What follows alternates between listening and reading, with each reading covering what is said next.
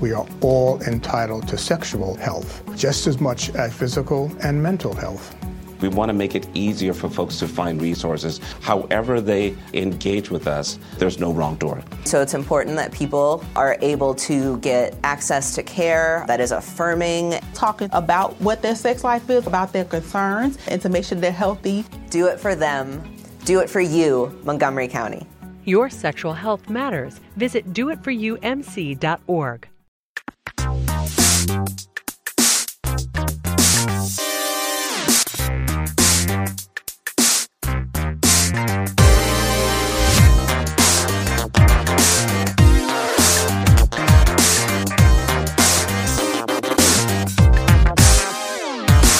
Saudações a todos e bem-vindos a mais uma edição do Mothership, podcast de videogames e outras formas de entretenimento eletrônico do Overloader. Eu sou o seu anfitrião Heitor de Paula, eu tô aqui com o Henrique Sampaio. Olá. E Caio Teixeira. Olá! Como estão vocês, meus queridos? Frio pra caralho, puta que pariu. Peraí, agora? Porra! Eu tô literalmente com um aquecedor ligado no meu pé.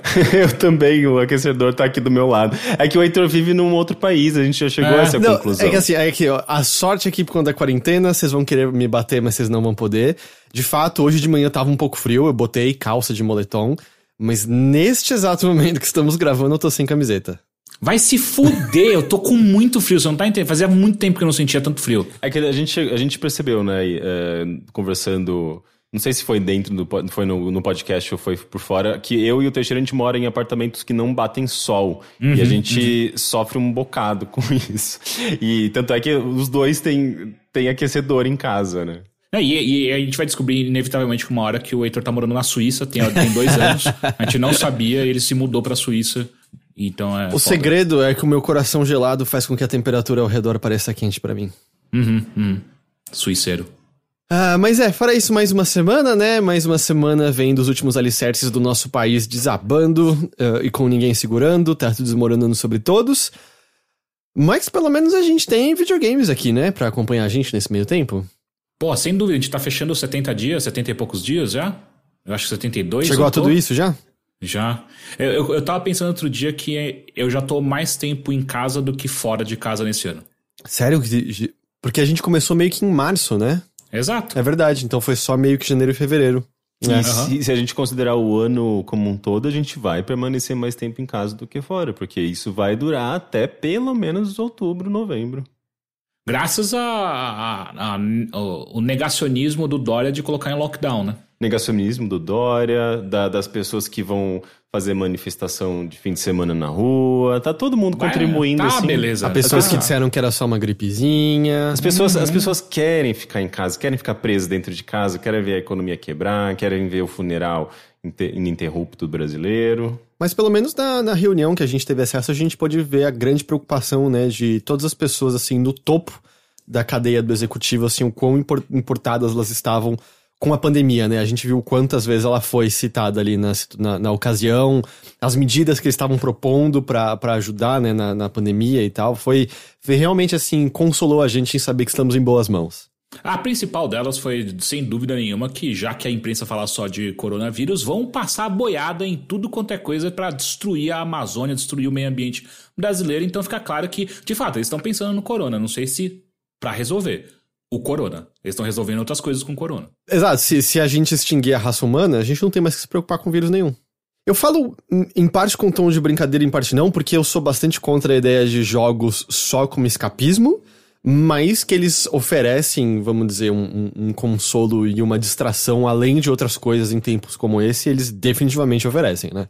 Nossa, ultimamente tá sendo ótimo, né? Tipo, inclusive poder se afundar um pouco em certos jogos, porque eu também, assim, eu sempre fui muito de trazer os jogos pra realidade, mas tem momentos em que não tem como, assim, a gente quer fugir da realidade, né? Inclusive... tenho maratonado séries assim como eu nunca tinha feito, porque também é uma outra maneira de você também fugir completamente, né?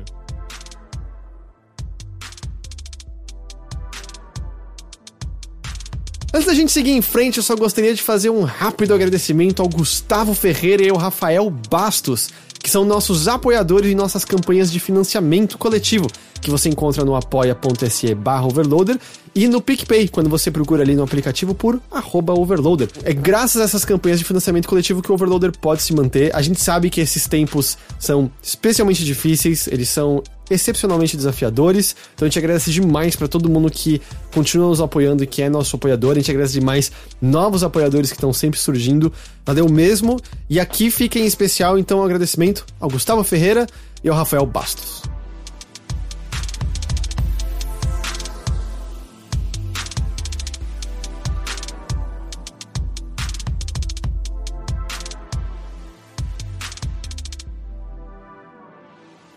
Mas vamos lá, então. Em qual jogo você se afundou, Henrique Sampaio? Eu joguei bastante um jogo chamado... Cara, eu não vou nem falar o nome do jogo por enquanto. Eu quero fazer uma descrição pra vocês se surpreenderem com o nome desse jogo. É tipo quando você fez uma descrição de um jogo de patinadores, rebeldes, e aí o nome do jogo era do tipo... Revolução dos Gamers. Não é. Como que era? Era... Revolta. Hover. Revolt of Gamers, não era? Hover, a revolta dos gamers. Ai, que vergonha. Pior que esse jogo existe mesmo. Você gostou do jogo, é o nome que é uma porcaria, né? Não, é o nome e a trama, né? Mas ele tinha algumas qualidades. Enfim. Tá, se eu começar a descrever esse jogo de uma forma, digamos, menos videogameística, eu vou levar muito tempo. Então eu vou chutar o pau da barraca e vou descrevê-lo da maneira mais gamer possível. Eu tô muito curioso pra saber qual é a maneira mais gamer possível pro Rick. Eu tô jogando um jogo que ele é basicamente um Binding of Isaac, assim, em termos... roguelike. Um Binding of Isaac roguelike com visual isométrico, 2D. Na verdade, ele tem um visual 2D isométrico, mas ele também tem meio que um método gráfico que lembra o Mode 7 do Super Nintendo. Então tem aquela coisa meio... Tem uma certa tridimensionalidade, tem uma profundidade. Não é só uma arte 100% 2D pixel art. Mas a base dele é pixel art, é totalmente 2D. Sobre um mundo que está basicamente...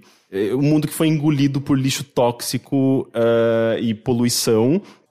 E ao mesmo tempo você enfrenta criaturas como zumbis, sei lá, tipo alienígenas, robôs e tudo mais que você poderia imaginar que sairia de um caderno de uma criança de 12 anos. É um jogo de Mega Drive. É um jogo. Eu diria que é um jogo que poderia ter sido lançado nos anos 90, assim, meio que sem nenhum critério, nenhuma coesão temática, assim. E o nome do jogo é I, Drácula. Sabia! o Steam me recomendou esse jogo ontem, eu acho. E é tipo Eu, Drácula. Eu, Drácula, Gênese. Num mundo pós-apocalíptico destruído pela poluição. É assim, tipo, é um negócio que... Você pode ficar pasmo, assim, olhando pra isso, tentando entender o que o jogo tá querendo dizer com tudo isso, sabe? Tipo, como eu disse, assim, parece ter saído da cabeça de um moleque de 12 anos.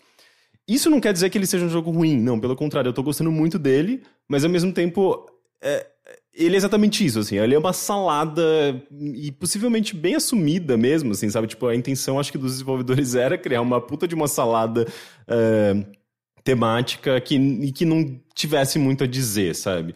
Até porque ele tá muito mais focado, e os criadores, que são basicamente duas pessoas, estão muito mais preocupadas em criar um jogo que seja, digamos, mecanicamente muito bom e isso na palavra deles, assim, um jogo que seja infinito. Então eles querem criar aquele tipo de jogo que é basicamente um loop infinito de, sabe, roguelike, assim, que você vai destravando coisas e vai sempre tentando chegar um pouquinho mais longe, e vai se deparando com novas situações conforme você vai progredindo e tem que terminar o jogo várias e várias vezes, enfim, esse tipo de experiência que normalmente eu meio que detesto, mas o visual do jogo me chama muita atenção. Então, assim, mas só pra... Você falou do lance do Mode 7, é como se fosse meio terceira pessoa e você estivesse andando, assim, em cima de um plano o tempo todo. Ele, na verdade, ele é isométrico. Pensa num isométrico... você mencionou que era isométrico, tá. Pensa num isométrico meio Diablo, assim mesmo, só que em pixel art, uma pixel art bem... que remete ali o 32 bits, aqueles jogos 2D da era do PlayStation 1, do Saturn, com aquela pixel art super bonita, que era bem característica, né, dessa primeira leva de jogos 32-bit.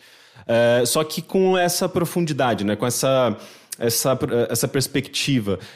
Inclusive, a própria arte do jogo, o próprio cenário do jogo é uma arte completamente 2D, só que essa tecnologia, essa engine que eles usam, faz com que haja uma perspectiva, né? Tipo, haja uma diferença entre o que está mais para perto da câmera e o que está mais para longe. Uhum. E, inclusive, tem... Como ele é bem... videogame, assim, ele tem, por exemplo, bloquinhos flutuantes, ele tem moedinhas flutuantes, uma coisa meio Mario, assim, Mario isométrico. Então você vai ver coisas, por exemplo, próximas da tela com os pixels maiores, sabe, com aquele sprite esticadão às vezes, sabe, Uhum, sprite sim. aumentado. Quando as coisas estão mais próximas da tela. Quando o Ridley voa em direção à tela no Super Metroid, por exemplo. Sim, exatamente isso, assim. Por isso que ele me lembra essa coisa meio do Super Nintendo, do Mode 7, e também dessa primeira geração de PlayStation 1, de Sega Saturn, porque eles exploravam muito essa... É sprite scaling, não é? É isso mesmo, que é... quando você ajusta o tamanho do sprite, muitas vezes para representar proporção e tamanho, né, e perspectiva. Então esse jogo ele tá trabalhando com essas ideias, assim, que é engraçado, né, como isso no passado era uma limitação tecnológica e hoje é explorado basicamente como um estilo, né? Sim, mas é um movimento que acontece meio com tudo, né? Eu me lembro que foi como é o nome do produto? Brian Eno. Exatamente, falou justamente sobre isso, ele mencionou isso, né, em certa ocasião, que tudo que é limitação eventualmente vira estética, e Vaporwave é muito isso também, não é? Sim, também. Os barulhos que a gente era obrigado, sei lá, a ouvir, a conectar na internet, associados, de repente vira estética e vira música e coisa assim, é meio que um movimento, sabe, a granulação de filmes antigos se torna algo proposital que você coloca nas obras atuais, e coisas do tipo. É bem isso. E esse jogo, ele tem essa característica, assim, de remeter a uma era, aos jogos de uma era que a gente não vê mais com muita clareza, assim, muita frequência, né? Esse tipo de visual, esse tipo de tecnologia, né? De engine. Tanto é que é um jogo que foi desenvolvido ao longo de 5 anos, assim. Os criadores, eles passaram muito tempo construindo esse jogo. Mas eu acho que, assim, pelo que eu entendo, foi muito mais pela quantidade de coisas que esse jogo tem, né? Porque, como eu falei, é um jogo que você vai jogando e vai liberando conteúdo. E ele se baseia completamente, assim, em Binding of Isaac. Ele é bem esse tipo de roguelite em que você vai acessando salinhas, você tem um mapinha lá que indica salinhas que você já explorou, salinhas que ainda faltam para explorar, se é que você conseguiu um mapa para visualizar. E você não vai saber o efeito do item a primeira vez que você pega, coisa Exato, assim. É a mesma lógica, o mesmo tipo de mecânica. Que é uma coisa, na verdade, clássica de roguelike que o Binding of Isaac puxou, né? E acho que repopularizou, mas é uma característica que é uma característica até bastante punitiva, né? Porque você nunca sabe se o efeito é benéfico ou maléfico, ou se vai te atrapalhar naquele momento, não é? Coisas assim. O que eu sinto é que, na verdade, ele tenta injetar mais coisas do que ele consegue aguentar. Porque ele tem essa base de Binding of Isaac, mas ele tenta puxar um pouco de tudo ali, sabe? Ele tem, por exemplo, 2 habilidades especiais, ele tem armas, eu acho que você consegue carregar até 4 armas, uma básica, 3 secundárias que são melhores e tal, e uma especial. Ele tem habilidades passivas, você consegue equipar uma tecnologia alienígena que te dá alguma coisa a mais, você consegue carregar itens, tem muita coisa, assim, muita coisa. E são muitos componentes, e é engraçado que no começo você não tem todos esses componentes, você tem que ir liberando esses componentes. Então, conforme você vai jogando, você libera não apenas itens, ou armas, ou habilidades, ou sei lá, coisas que você vai conseguir utilizar e que vai permitir que você melhore ao longo da partida, mas também os próprios componentes. E é bizarro, assim, porque às vezes você Para você liberar um componente, todo componente, qualquer coisa que você vai liberar, né, que você encontra pela primeira vez, você entra meio que numa arenazinha e você tem um desafio. E se você se você morre nesse desafio, você não libera aquilo, e daí você tem que recomeçar de novo e eventualmente ele reaparece para você. Digamos que você começa o jogo com 99% das coisas dele travadas. E você tem que ir desbloqueando, seja itens, seja componentes de jogo. É tudo meio que desbloqueável. Por isso que dá essa sensação de que você tá sempre progredindo, e sempre melhorando, e sempre abrindo coisas novas.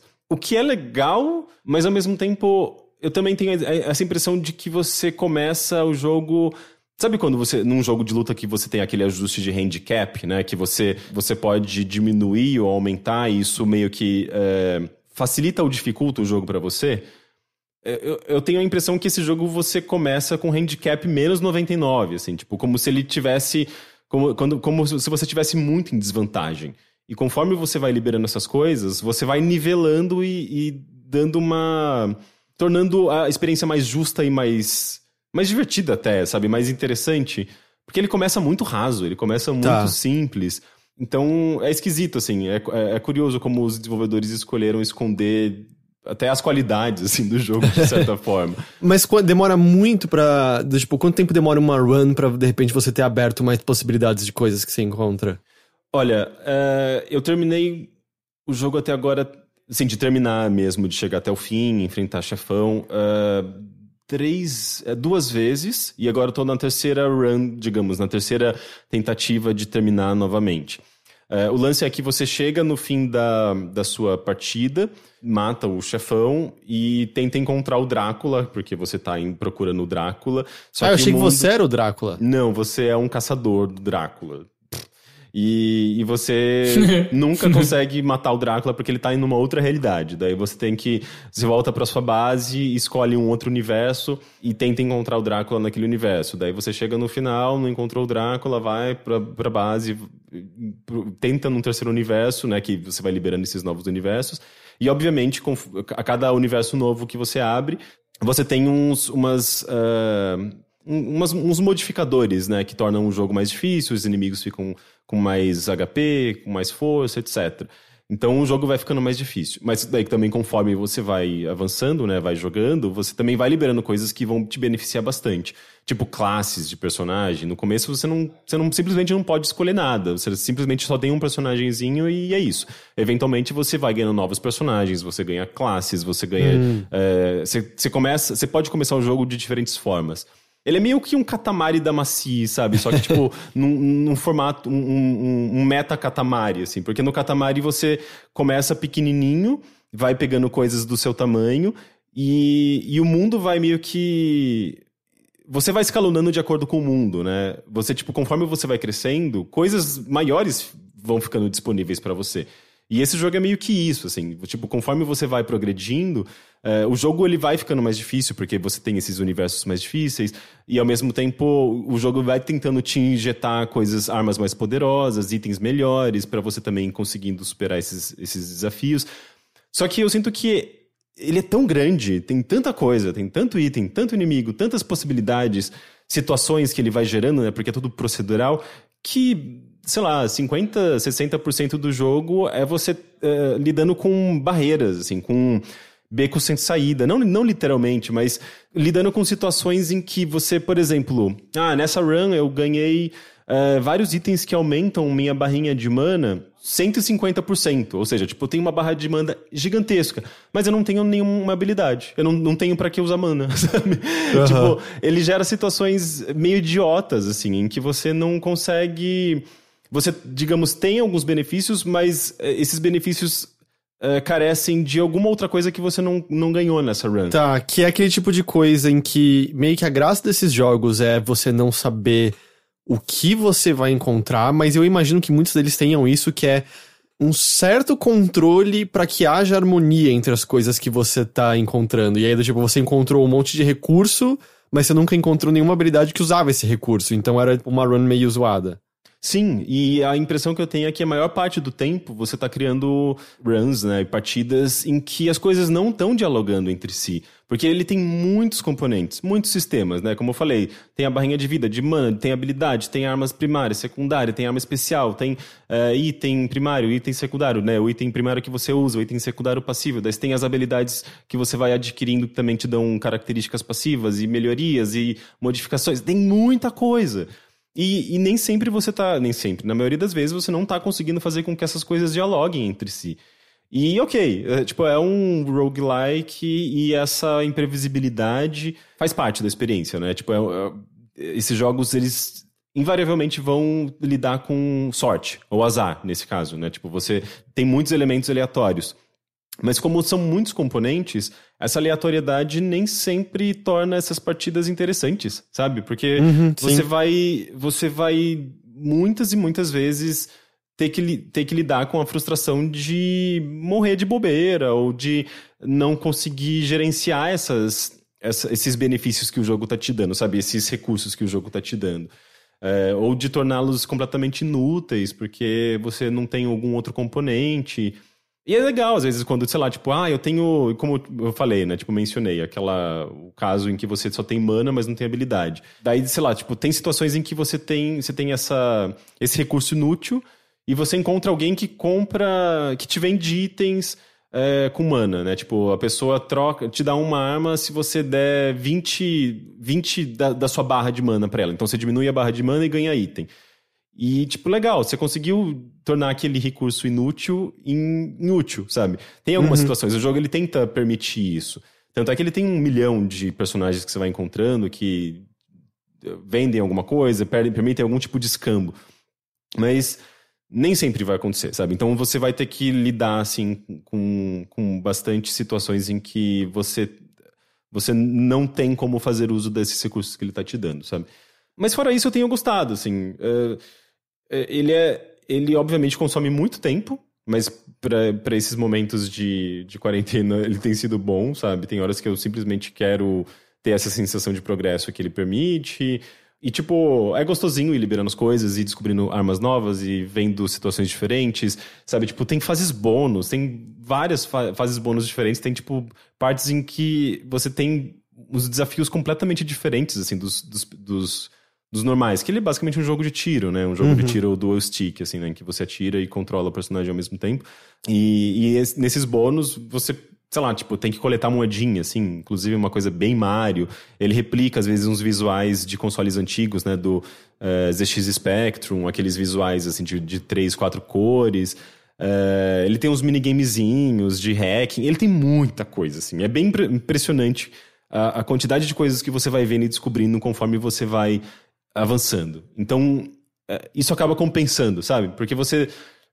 Por mais que às vezes você crie umas runs bem idiotas em que você morre de maneira estúpida e xinga o desenvolvedor, ao mesmo tempo você acaba vendo algumas coisas novas, sabe? Você acaba tendo contato com coisas inéditas que vão estar disponíveis depois pra você lá eventualmente, sabe? Porque você vai liberando esses conteúdos. E eu tenho o quê? Eu acho que eu tenho umas 12 horas de jogo... E eu liberei, sei lá, 20%. Então ele é bem grande. Mas então, mas assim, só pra entender um pouco resumidamente, apesar desses problemas em que algumas runs são mais pobres do que outras, no geral você tá gostando dele mecanicamente e a maior parte das runs acabam sendo proveitosas. Sim, eu não acho que é a maior parte. Como eu falei, assim, eu acho que 60% das runs são meio inúteis. Então definitivamente isso é a maior parte. 60%? Não, porque como ele é muito baseado em aleatoriedade e ele tem esses muitos componentes, nem sempre você vai conseguir criar uma combinação interessante, sabe? De setup, né? De itens que você adquire que vão te beneficiar. Então... Eu sei lá, se eu fosse... se ele tivesse um contador ali de mortes e de progresso, eu certamente, assim, a maioria das minhas mortes foram na primeira fase, sabe? No primeiro, acho que são 4 ou 5 fases pra você chegar no último chefe, né? Então você morre muito rápido, assim. Às vezes você mal começou, deu alguns segundos e já morreu. Especialmente agora que eu tô nesse terceiro universo, que na verdade é uma replicação dos outros, só que é basicamente mais difícil. Você levou 2, 3 tirinhos, você morreu, assim. É super... eu não diria nem injusto, assim. Ele é meio desbalanceado, né? Porque tem muita coisa. Eu acho que... ainda mais que... e isso é bem importante. Esse jogo, ele tá em Early Access. Ele entrou em Early Access há pouco tempo.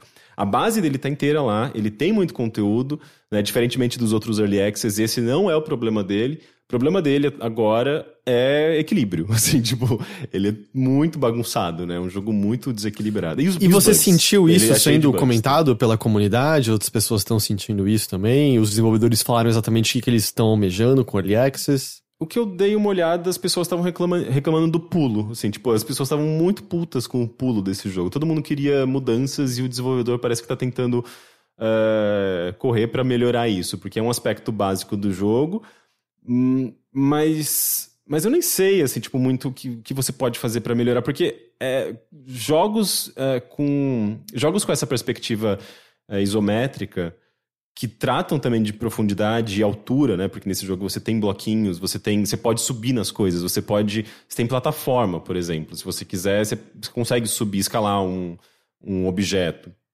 e pular no outro, sabe? Tipo, pular um buraco que está flutuando, por exemplo. Sabe? De coisas meio absurdas de plataforma nesse visual isométrico. Você consegue, só que é muito difícil, porque você não tem uma noção muito clara de perspectiva. Até porque o 3D dele é um 3D simulado, é um 3D completamente fake ali, né? Não é 3D real.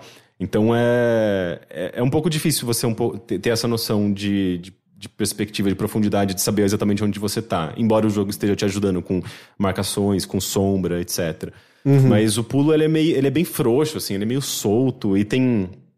Como tudo nesse jogo, tem buff, eu acho que é buff que se diz, né? Tipo, você tem que esperar o pulo carregar de novo, ele é uma habilidade. Buff que a galerinha hoje em dia chama. Ai, cara, eu detesto essa linguagem. Não é mais cooldown isso? Específica. É cooldown, isso, é verdade.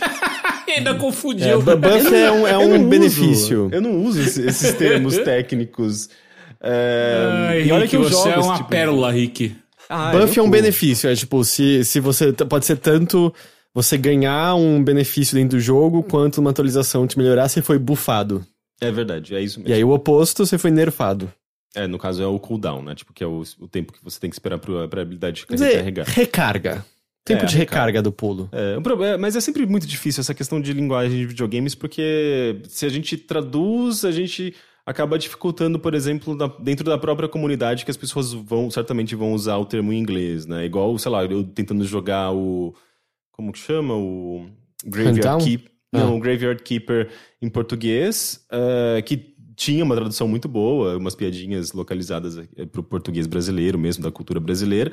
Só que quando você vai acessar, por exemplo, um wiki, né, do jogo, com as receitas e tudo mais, obviamente o texto vai estar em inglês. Então eu tinha que mudar, às vezes, o idioma do jogo pro inglês, porque, sei lá, eu não ia ter uma noção de como seria aquele, sei lá, uma poção mágica de não sei o que em inglês, sabe? Existem algumas coisas, sabe? É como se saísse um novo Mortal Kombat e traduzissem pra fatalidade. Então... O filme fizeram isso, hein? O filme fez isso. E, cara, não, aquilo é um fatality. Foi incrível, sabe? E foi incrível. Não, é um fatality. A gente fala fatality, aquilo é um fatality. Eu acho que existe meio termo do tipo, o tempo de recarga da habilidade todo mundo entende, mas eu tá o saco que tem algumas coisas que mais atrapalham. Eu tava jogando o Man-Eater e não ajuda o fato de que a localização é terrível, a tradução para o português é muito ruim, mas eu tava tendo dificuldade de entender o que algumas coisas faziam, porque a tradução era... A pessoa que traduziu não deve jogar videogames, então os termos eram coisas que não faziam sentido quando você tá acostumado com o que esperar, sabe, de habilidades dentro do jogo. Sim. Eu acho que traduções assim funcionam quando... Dependendo do jogo, dependendo com quem você tá conversando. Cooldown, né? Mas então você recomenda, você acha bom esse jogo? Eu tenho mixed feelings, assim. Eu acho ele interessante, especialmente visualmente. Ainda que eu não veja coesão nenhuma nessas coisas, ele é, de novo, assim, tipo, saído da cabeça de uma criança de 12 anos. Mas ainda assim tem qualidade. As animações são impressionantes pra um jogo 2D. Ele tem essa... Sei lá, essa maluquice, esse universo completamente maluco, bizarro, que parece ter saído de um desenho animado dos anos 90. Ele é esquisito.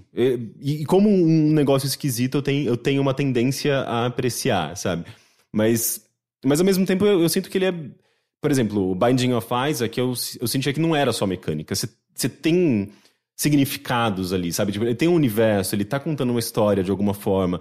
Ele tá dizendo coisas interessantes sobre religião, sobre... Sei lá, ele tá falando sobre coisas que normalmente jogos de ação não falam com muita frequência. E o Drácula tá totalmente desassociado disso.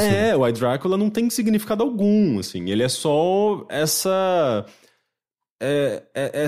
ideia de vamos juntar todos os universos e coisas fictícias possíveis dentro desse jogo e criar um joguinho de tiro, sabe? E tornar isso uma grande desculpa pra gente criar essa maluquice toda, sabe? Nem quando você chega no Drácula, você tem qualquer forma de narrativa, alguma coisa assim? Não, você tem basicamente um textinho dizendo você não encontrou o Drácula neste universo. Quem sabe no próximo você tenha uma sorte melhor. Sabe, umas coisinhas bem bestas. E tem, assim, tipo, um textão, às vezes, lá, quando você mata o último chefe. Só que não quer dizer nada, assim. Ele é um jogo completamente isento de significado. E eu acho que eu cheguei num ponto que eu não tô mais procurando isso nesse jogo, sabe? Eu só tô justamente 100% focado nas mecânicas e nos visuais que, de fato, são interessantes, né? Especialmente pra quem gosta de pixel art, eu acho que tem algo bem valioso ali. Mas sim, é um jogo que eu acho que precisa passar por um longo processo de equilíbrio, de correção de bugs, muitos bugs bizarros, assim, sei lá... Hoje mesmo eu caí na segunda fase, né? Que você sai de uma nave, assim, pousa com uma cápsula e veio com uma habilidade junto, assim, só que a habilidade desapareceu. É tipo um scrollzinho, né? E eu falei, gente, essa habilidade veio, é um bônus? Eu vou poder pegar assim que eu caí da cápsula? Não, ela desapareceu. Tipo, outras vezes, por exemplo, em que eu saí de uma ilhazinha, né? Tipo, de uma área, fui pra uma outra, e quando eu voltei lá... Que tinha coisas ali que eu tinha deixado pra pegar depois, essas coisas estavam enfiadas embaixo do chão e eu não conseguia mais pegá-las, sabe? Então ele tem uns bugs, ele tem coisas assim a serem corrigidas que podem ou não interferir no seu progresso, sabe? Tipo, coisas que vão, sei lá, tipo, te matar. Teve uma hora, por exemplo, que a câmera... Que eu cheguei na batalha com o chefe, só que a câmera tava numa outra parte do cenário. Tipo, a batalha tava rolando e não tava vendo o que tava acontecendo, sabe? Então você vai lidar com isso por enquanto, sabe? Ele tá em Early Access e tem muita coisa a ser corrigida. Entendi. Eu gosto que no final a avaliação do Rick é adorei, nota 0. Too much Drácula. É que não tem uma avaliação definitiva agora. Ele tem qualidades e tem problemas. Não dá pra dar uma nota. Não, eu acho que pelo menos o que passou e o que eu acho que é também importante é você se sente conflitado, me parece, com ele. Tem coisas pra se gostar, mas também tem vários problemas que você vai ter que aceitar pra poder encontrar o que tem de bom ali. Não dá pra esperar uma coisa incrível de cara e o tempo todo. Sim, mas eu acho que como ele tá nesse caminho de Early Access, né, como ele tem... Os desenvolvedores estão trabalhando nessas correções e adaptações, e é um jogo que eu acho que tem ali muito deles, né, muito do que eles querem colocar no jogo, mas eles também estão ouvindo a comunidade para fazer esses ajustes. Então, eu não diria assim que é um negócio super...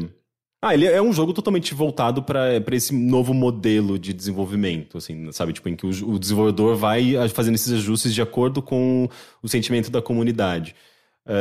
Então, eu acho que ele pode se transformar bastante ainda, sabe? Ele pode receber melhorias, ele pode ficar mais justo... Se é que dá pra fazer isso com todos esses componentes, né? É muito difícil fazer um sistema que às vezes tem um pouco mais de Drácula também, né? É verdade. Não, e é bizarro, você não vê o Drácula em nenhum momento, assim. Você termina o jogo, daí você vê o Drácula, uma imagenzinha dele lá, dizendo que ele tá num outro universo. Quase como se fosse a Carmen Sandiego, sabe? Como se fosse a princesa está em outro castelo. Tipo isso. Não, peraí, eu tinha entendido que o Drácula era o último chefe. Não, você acha que vai encontrar ele lá como último chefe e você encontra um outro monstro, sabe? Tá. Tanto é que... Spoiler, da hora. São tantas coisas.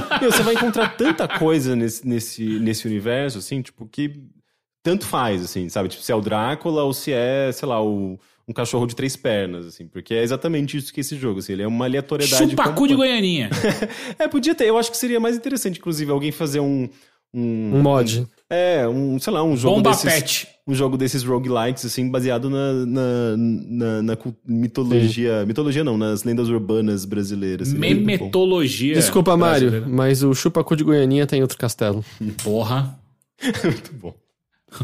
O Mário ia ficar chateado. Bom, I, Drácula. Ele tá disponível na Steam por enquanto. Tá. Aliás, desculpa, I, Drácula Genesis. Ok. É muito importante. Melhorou. Pra não Se confundir você- com os outros I, Dráculas, né? Exato.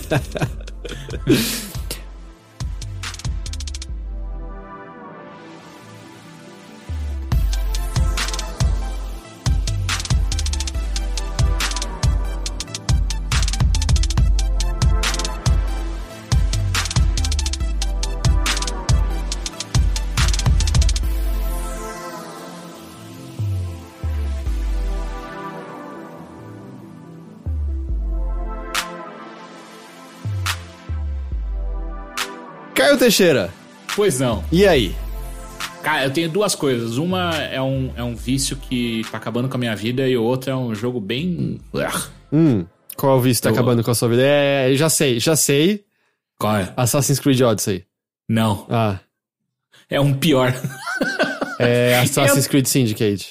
Não, cara, eu tô jogando muito Sudoku, velho. Ah, peraí, você caiu nos vídeos incríveis daquele canal de Sudoku. Cara, Tipo, eu sempre gostei de Sudoku. sim, tá? Sudoku é incrível. Deixar isso claro aqui.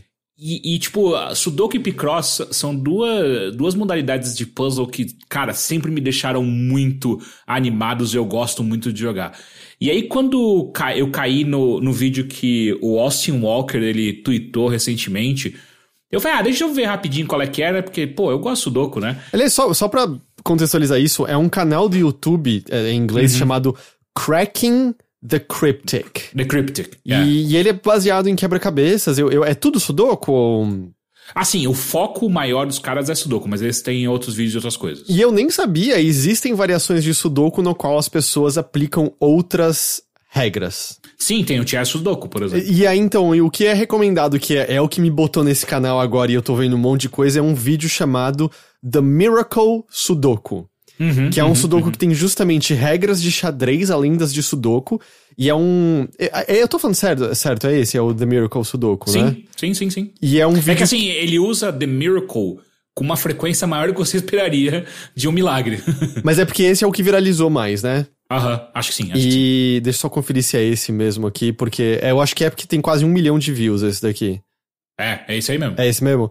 É. E é muito bom porque, assim, um dos caras que apresenta, ele é muito simpático, assim, é muito tranquilo você ouvir ele falando e tal.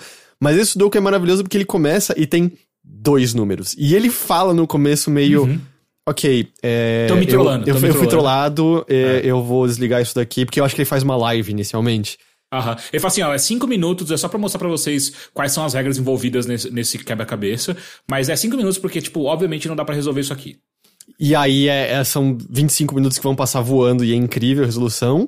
E teve um mais recente que chama Miracles Are All Very Well, The Impossible Takes Longer, que é um de 40 minutos que eu cliquei falando, eu não vou ver 40 minutos de Sudoku. E eu vi 40 minutos de Sudoku e foi, tipo, o momento mais emocionante do meu dia. É que eu acho que o que mais chama atenção nesse canal é como o cara gosta de Sudoku, saca? Tipo, ele gosta tanto e de como a resolução, o processo lógico pra chegar até ela e tal, que ele te leva junto, sabe? Você fica tão animado quanto ele. Tipo, quando ele começa, tipo, não, pera, não é possível que eu vou descobrir um outro... Porque nesse que viralizou, só tem 2 números. E aí ele fica, mas como é que eu vou descobrir o 3º número? E aí quando ele para e fica olhando, e aí ele faz silêncio na live, sabe? O vídeo é ele em silêncio olhando, de repente ele... Pera, acho que eu entendi. Sim. E aí ele começa a colocar, caralho, é incrível, velho. E é justamente assim, é quando vai se desfazendo na frente dele e ele meio que ao mesmo tempo apreciando o fato de como é que alguém construiu esse enigma que tem essas pistas corretas nos momentos corretos pra que seja solucionável, assim. E aí eles adjetivam o Sudoku com coisas como gorgeous, né? Que seria lindo, que é o tipo de coisa que você não associaria a Sudoku normalmente, mas esse fascínio com o qual eles estão vendo a construção do enigma é incrível. Mas bem, e aí você caiu no buraco de ficar jogando Sudoku. Então, porque daí aconteceu. Daí a primeira coisa que eu fiz foi baixei um app no celular. E eu comecei a jogar. Só que daí a primeira coisa que eu peguei rápido foi... Isso tá muito fácil. Inclusive no difícil. E não só tá fácil, ele não tá gostoso de jogar. Tipo... às vezes eu demorava 25 minutos pra completar um quebra-cabeça. Só que não tava satisfatório. E aí eu entrei no Steam. Falei, cara, deixa eu ver. Com certeza tem alguma coisa de Sudoku no Steam. E aí o que eu descobri é que o Cracking the Cryptic, ele tem vários jogos no Steam de Sudoku. E aí eu peraí, eles mesmos têm? E aí eu descobri o porquê que tava chato. Porque muitas empresas usam alguns como é que chama? Algoritmos pra criar o Sudoku. E quando você faz isso, ele perde várias das pegadinhas, ou então, tipo, tem gente que cria formas, né, lógicas no tabuleiro do Sudoku, que quando você saca, fala, nossa, olha, quando fica, tipo, olha que bonito que é essa construção, que eu vi já que eles explicam uns lances, às vezes, de simetria, ou de rotacionar, e eu vi outro dia ele explicando um lance que é um triple stack, alguma coisa assim, que é quando você usa 3 números que estão posicionados de tal forma para criar uma linha lógica que te leva a entender qual deles é solucionável ou não. E eu não tinha a menor ideia Triple Naked. Eu não, assim, eu sei resolver Sudoku, mas vamos dizer, só com as ideias normais tradicionais, assim. Eu não conhecia essas técnicas, são fascinantes. Então, e aí, quando eu comprei, né? Eu comprei, tem vários, né? Eu comprei o Classic Sudoku. E, cara, a partir do o primeiro quebra-cabeça que ele te oferece é muito difícil e é muito gostoso de jogar, porque você se sente muito inteligente quando você saca o que ele tá querendo fazer. E geralmente, e assim, segundo eles, e eu não tem por que eu duvidar, todos os sudokus que tem nesses jogos, eles foram feitos por pessoas. Então, pessoas sentaram e criaram esses puzzles. Então, não é algo mecânico. E enquanto você tá jogando, é engraçado que você sente, sabe, a diferença. Porque, além de não ser fácil, ele meio que te guia de uma maneira muito mais prazerosa pra solução. Então eu tô fascinado, sabe? Tipo, eu tô jogando que nem um imbecil de verdade. Tipo, eu tô indo dormir 3 horas da manhã porque eu fico jogando Sudoku, cara. Mas é gostoso, né? Você tá curtindo bastante. Sim. Hoje eu dormi e eu sonhei com Sudoku, então eu comecei a ficar preocupado. Tipo o Tetris Effect de Sudoku. Exato. O problema é que sonhar com coisas lógicas, assim, são sempre um emaranhado de coisas que não tem muito significado, né? Tipo, sim, eu acordei cansado. É estranho, sim. É tipo um negócio que você não consegue compreender plenamente, né? Parece que você tá lidando com... eu não consigo nem descrever, assim, mas eu sei como que é lidar com sonhos em que você precisa fazer alguma coisa, você está fazendo coisas meio... Como se diz, assim, tipo... etapas e solucionando um problema e não necessariamente lidando com uma sequência de eventos, né?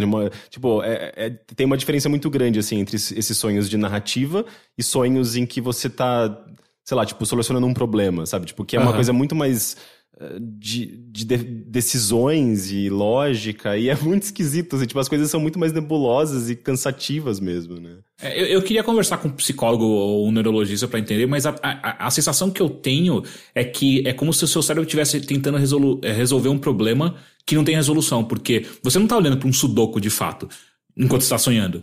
Então não tem uma resolução clara, só que o seu cérebro tá tentando, tipo, não, pera, tem um Sudoku aqui, cara, você vai resolver essa porra. Então você fica... A impressão que eu tive que eu acordei porque eu fiquei o tempo inteiro numa linha de Sudoku tentando resolver essa linha sem ter nenhum número, sabe? Sim. Então, eu tipo, gostei que muito nesses louco. dias eu sonhei com alguma coisa que eu achei durante o sonho que seria relevante pra minha pesquisa que eu tô fazendo. E daí eu falei, eu vou entrar no Google Drive e deixar anotado num documento ali pra eu poder lembrar quando eu acordar. Só que eu fiz isso dentro do sonho. E daí quando eu acordei eu falei, será que eu deixei no Google Drive mesmo? E daí eu fiquei com essa sensação de que eu tinha deixado dentro do meu sonho um documento pra mim, mas obviamente não tinha nada. E eu não lembro o que era que eu anotei. Eu já tive isso de olhar um cenário muito bonito e bater foto. Tirar uma foto. E aí é dentro do sonho. E aí, tipo, não tem foto, porque eu tirei dentro do sonho e ficar aflito procurando depois. Enfim, e o Cracking the Cryptic no Steam tem 4 tipos de Sudoku diferentes.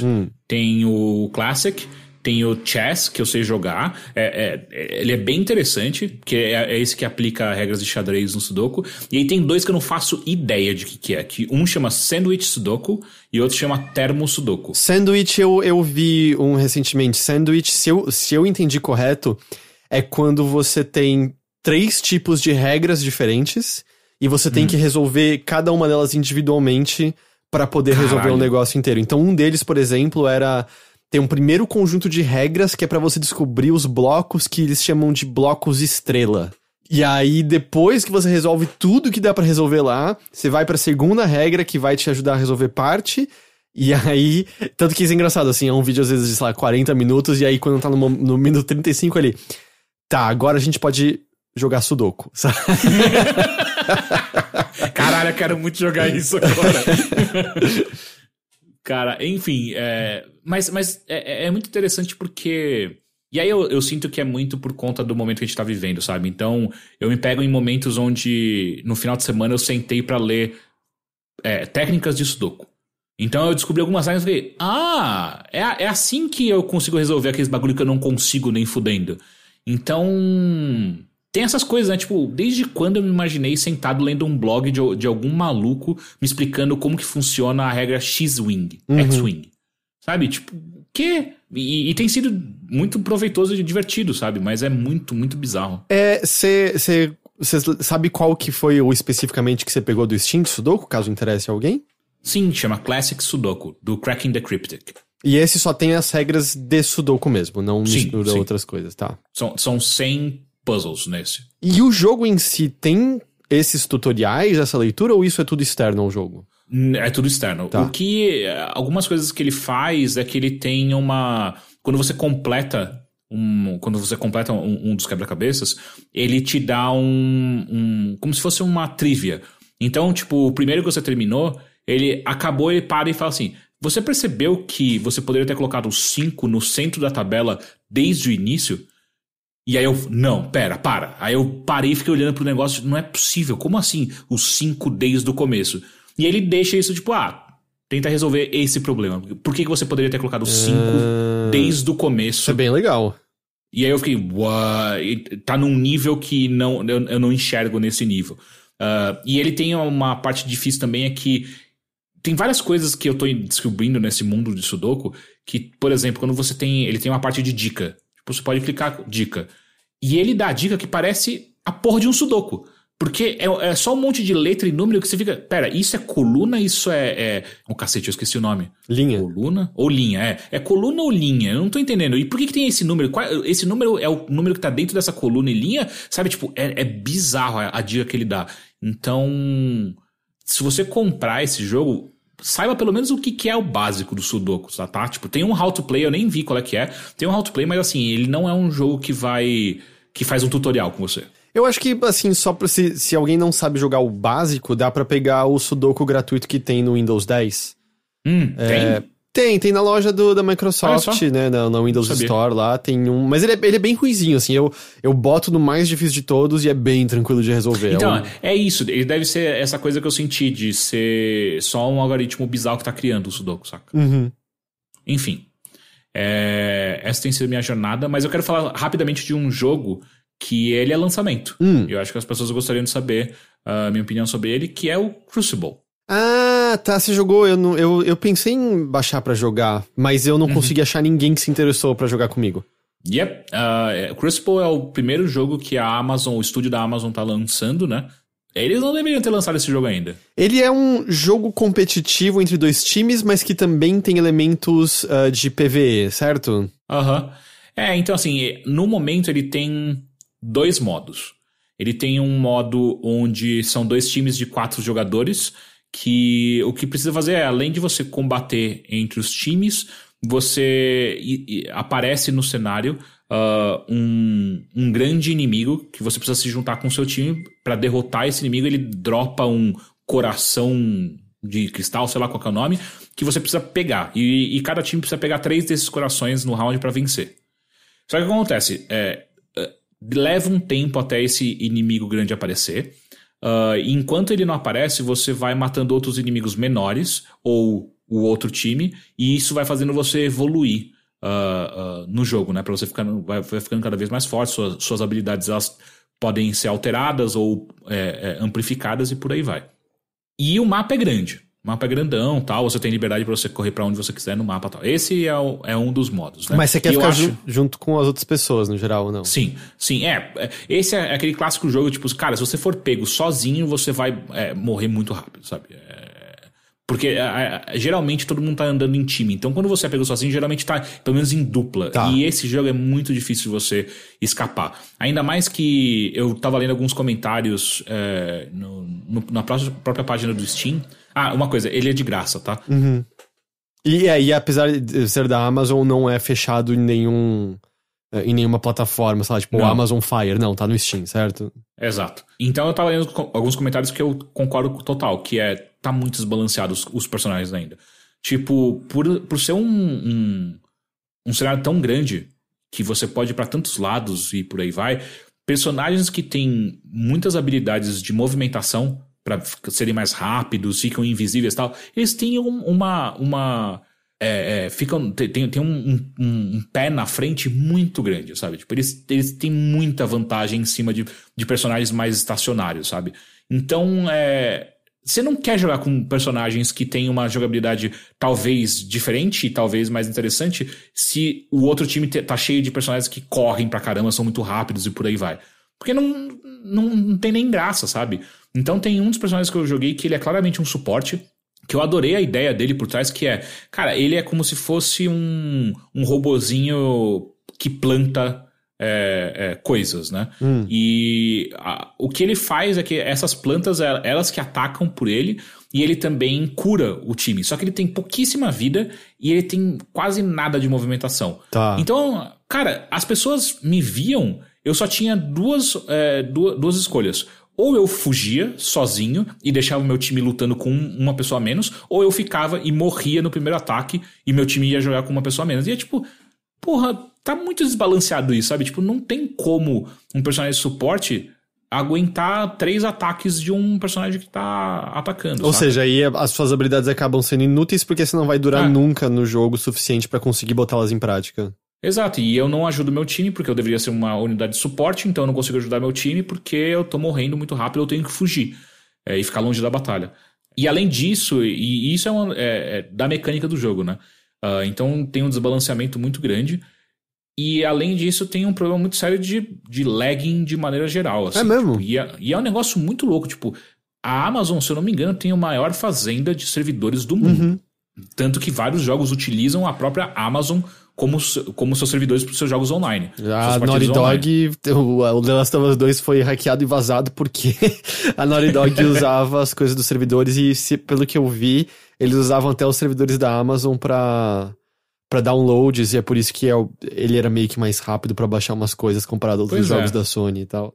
Então, e ele é cheio de lag, e você não encontra a partida, e demora pra encontrar a partida. E o outro modo, que daí é em duplas, né? São 16 times em duplas, e aí é meio que um free for all, né? Você e sua dupla contra o resto dos jogadores. Aí vira meio que um Battle Royale. E ainda com elementos de PvE, né? Com outros inimigos que você pode matar pra você ganhar, evoluir. E esse aí eu nem encontrei partida. Tipo, ele fica... Nossa, zero? Nem, não achou nada? Exato. Ele ficou eternamente no matchmaking, e teve uma hora que ele entrou numa partida, sabe? Tipo, procurando de 16 times, faltam 2. Cara, pra um jogo que acabou de sair, isso é muito ruim. Não, e se você entra na página do Steam dele, tipo, cara, a galera tá descendo a lenha nele. Então, é muito estranho, sabe? Deixa eu ver uma coisa aqui de curiosidade. Crucible, né, o nome dele? Uhum. Eu também, pra mim, não ajuda o fato de que quando você fala Crucible, pra mim vem a modalidade de Destiny. Pois é. E o estúdio que fez, né? A Amazon é a publisher, né? É a Amazon Game Studios, não é? Não, é Relentless Studios. Eu fui ver na Twitch, tá melhor do que eu achei que estaria. Tem 7.200 pessoas assistindo nesse exato momento o Crucible. Uhum. Eu achei que estaria até menos isso, assim. E a real é que é um jogo que tá muito all over the place, sabe? Tipo, ele não é nada... ele não faz muito bem nada. Ele não é terrível, veja bem. Ele tem... É gostoso de você correr pelo cenário. Se você pega um personagem que tem uma mobilidade legal, é divertido você sair zarpando pelo cenário todo e tal.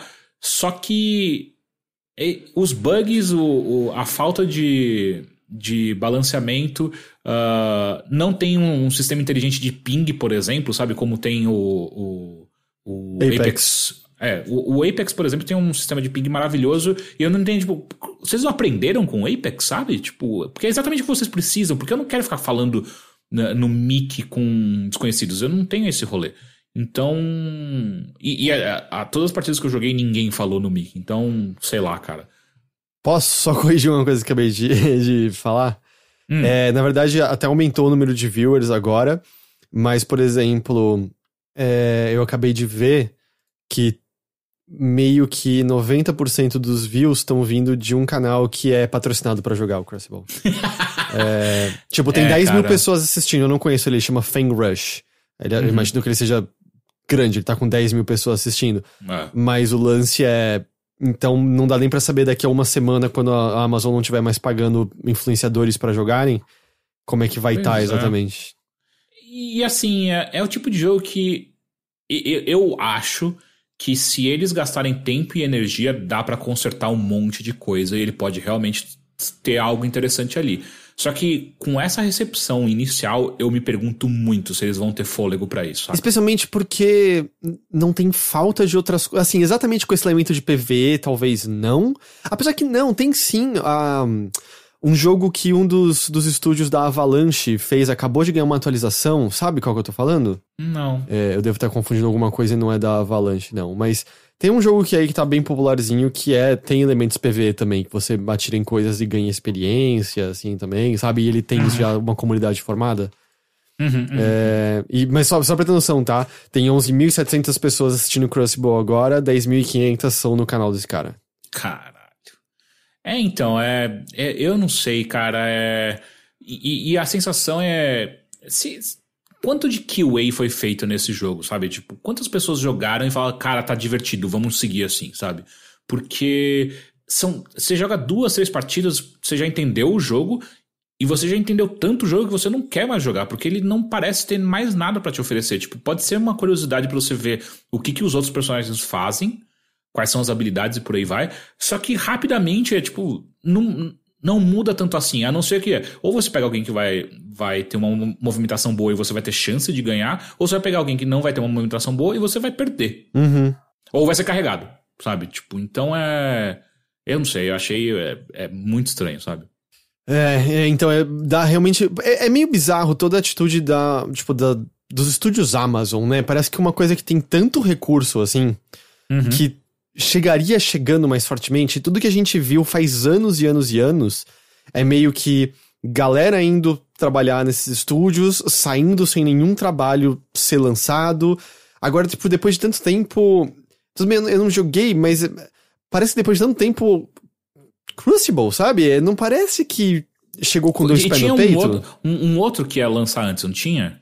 Tem um outro em desenvolvimento agora que ele deu uma adiada, se não tô enganado. Então, ele ia lançar antes que Crucible. Crucible não era pra ser o primeiro, pelo que eu entendo. Eu preciso dar uma olhada, mas eu tinha lido sobre isso, sobre como Crucible não era pra ser o primeiro jogo deles. Entendi. Então, porque, por exemplo, no seu caso, ele já te perdeu 100%, assim, vai ser muito difícil você ter interesse pra jogar novamente, certo? Não, eu já desinstalei e a única maneira de me fazer voltar é se, tipo, vamos fechar um time aí de 4 pra dar risada durante um dia, sabe? Porque voltar por vontade própria pra eu gastar tempo ali... E outra, ele tem uma estranha relação do que você ganha no final de cada partida, que com 4, se não me engano, foram 4 partidas, eu fiz absolutamente tudo que dava pra fazer do... Tipo, de objetivos? Do beta do objetivo. De objetivos do beta. Eita. E eu fiquei meio... Quê? E você já começa com um monte de moeda de um negócio pra você poder comprar alguma coisa, e eu fiquei meio... Eu não quero nem gastar dinheiro nisso, sabe? Mas não, e parece que não tem nada pra te engajar por mais tempo, porque... Cara, eu achei o jogo que eu tava pensando. Chama The Cycle. The Cycle? Com Y. É de qual? É da Jaeger. Da Jaeger. Ele é um jogo que tem justamente elemento cooperativo, PVP e PVE, tudo junto. E pelo que eu vi, é um jogo que tem uma certa popularidade. Ele tá sempre ganhando novos conteúdos e tudo mais. E tá na Epic, né? Epic Store. Ele só tá na Epic? Eu não sei se tá só na Epic, mas tá na Epic Store. Eu acho que talvez seja só lá mesmo, então, por enquanto. Eu queria jogar esse jogo. Eu sei qual que é. E ele é gratuito também. Quer testar depois? Vamos. Porque ele tem um rolê muito mais próximo de Apex, né? Ele é FPS, né? E o Crucible é terceira pessoa, né? Terceira pessoa, sim. O Crucible é terceira pessoa. Uhum. Mas então, assim, mau começo, aparentemente, né? Pro Crucible. Yep. E esse The Cycle é grátis também, enfim. Ele tá no Season 2 já, então ele já tá ganhando. Então esse é um pouquinho de Crucible. Então, bom, quem ainda quiser tá de graça pra testar ali no Steam, né? Uhum.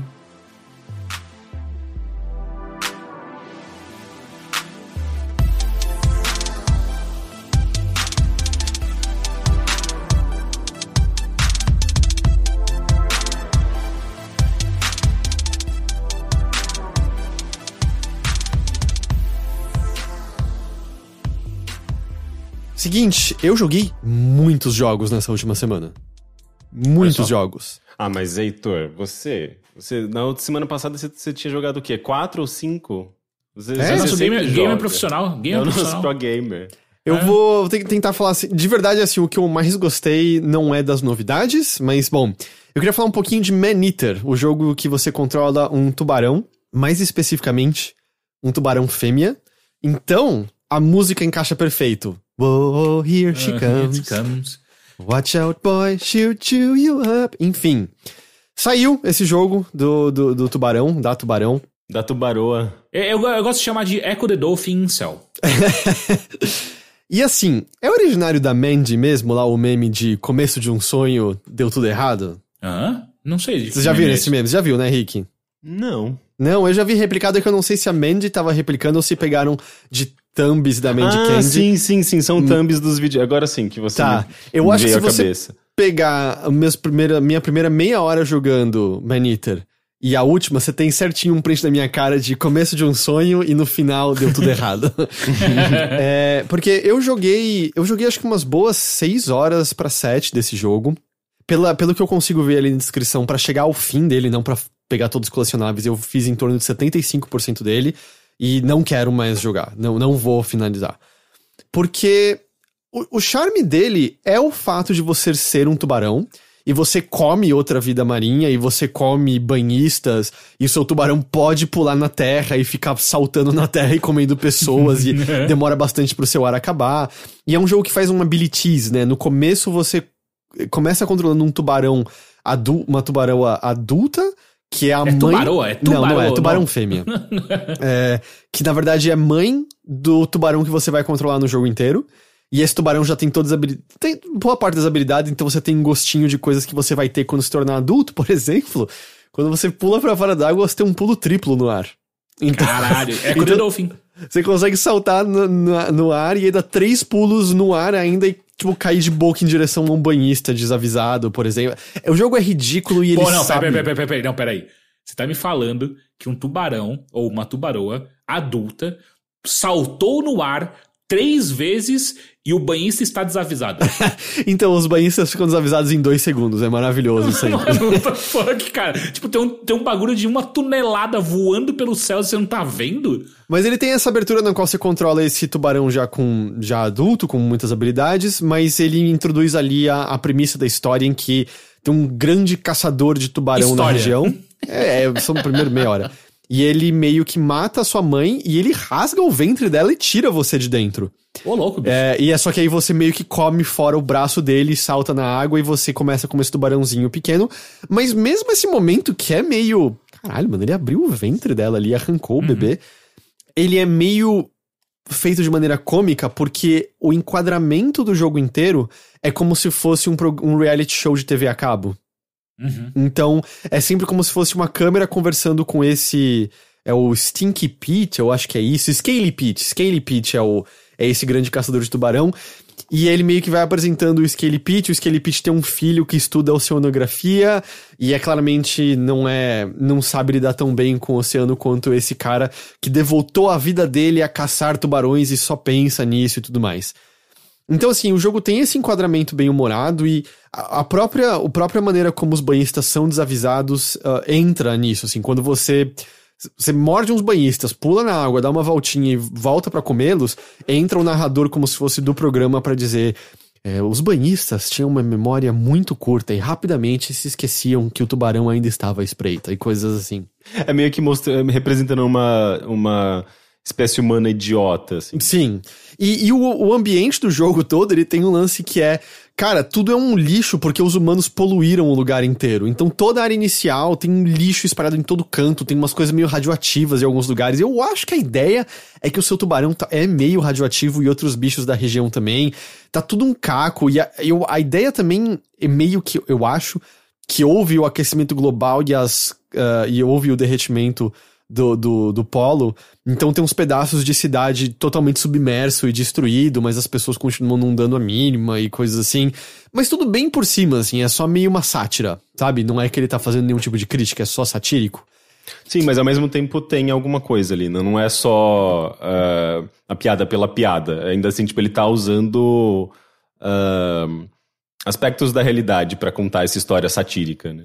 Mas é tudo em favor do humor e o texto do jogo me passa muita impressão de roteirista que sentou ali e escreveu a coisa irônica sobre o que você encontrou, porque um dos colecionáveis é meio que você vê uns monumentos, umas artes humanas que são sempre umas coisas mostrando essa destruição e essa pouco caso dos humanos e o quão nojento eles são. E dá pra você muito imaginar o roteirista terminando de escrever ali e falando, cara, eu escrevi algo muito engraçado. E não é o tipo de humor que funciona no jogo, porque o timing não tá ali, a maneira como o texto é entregue não tá ali.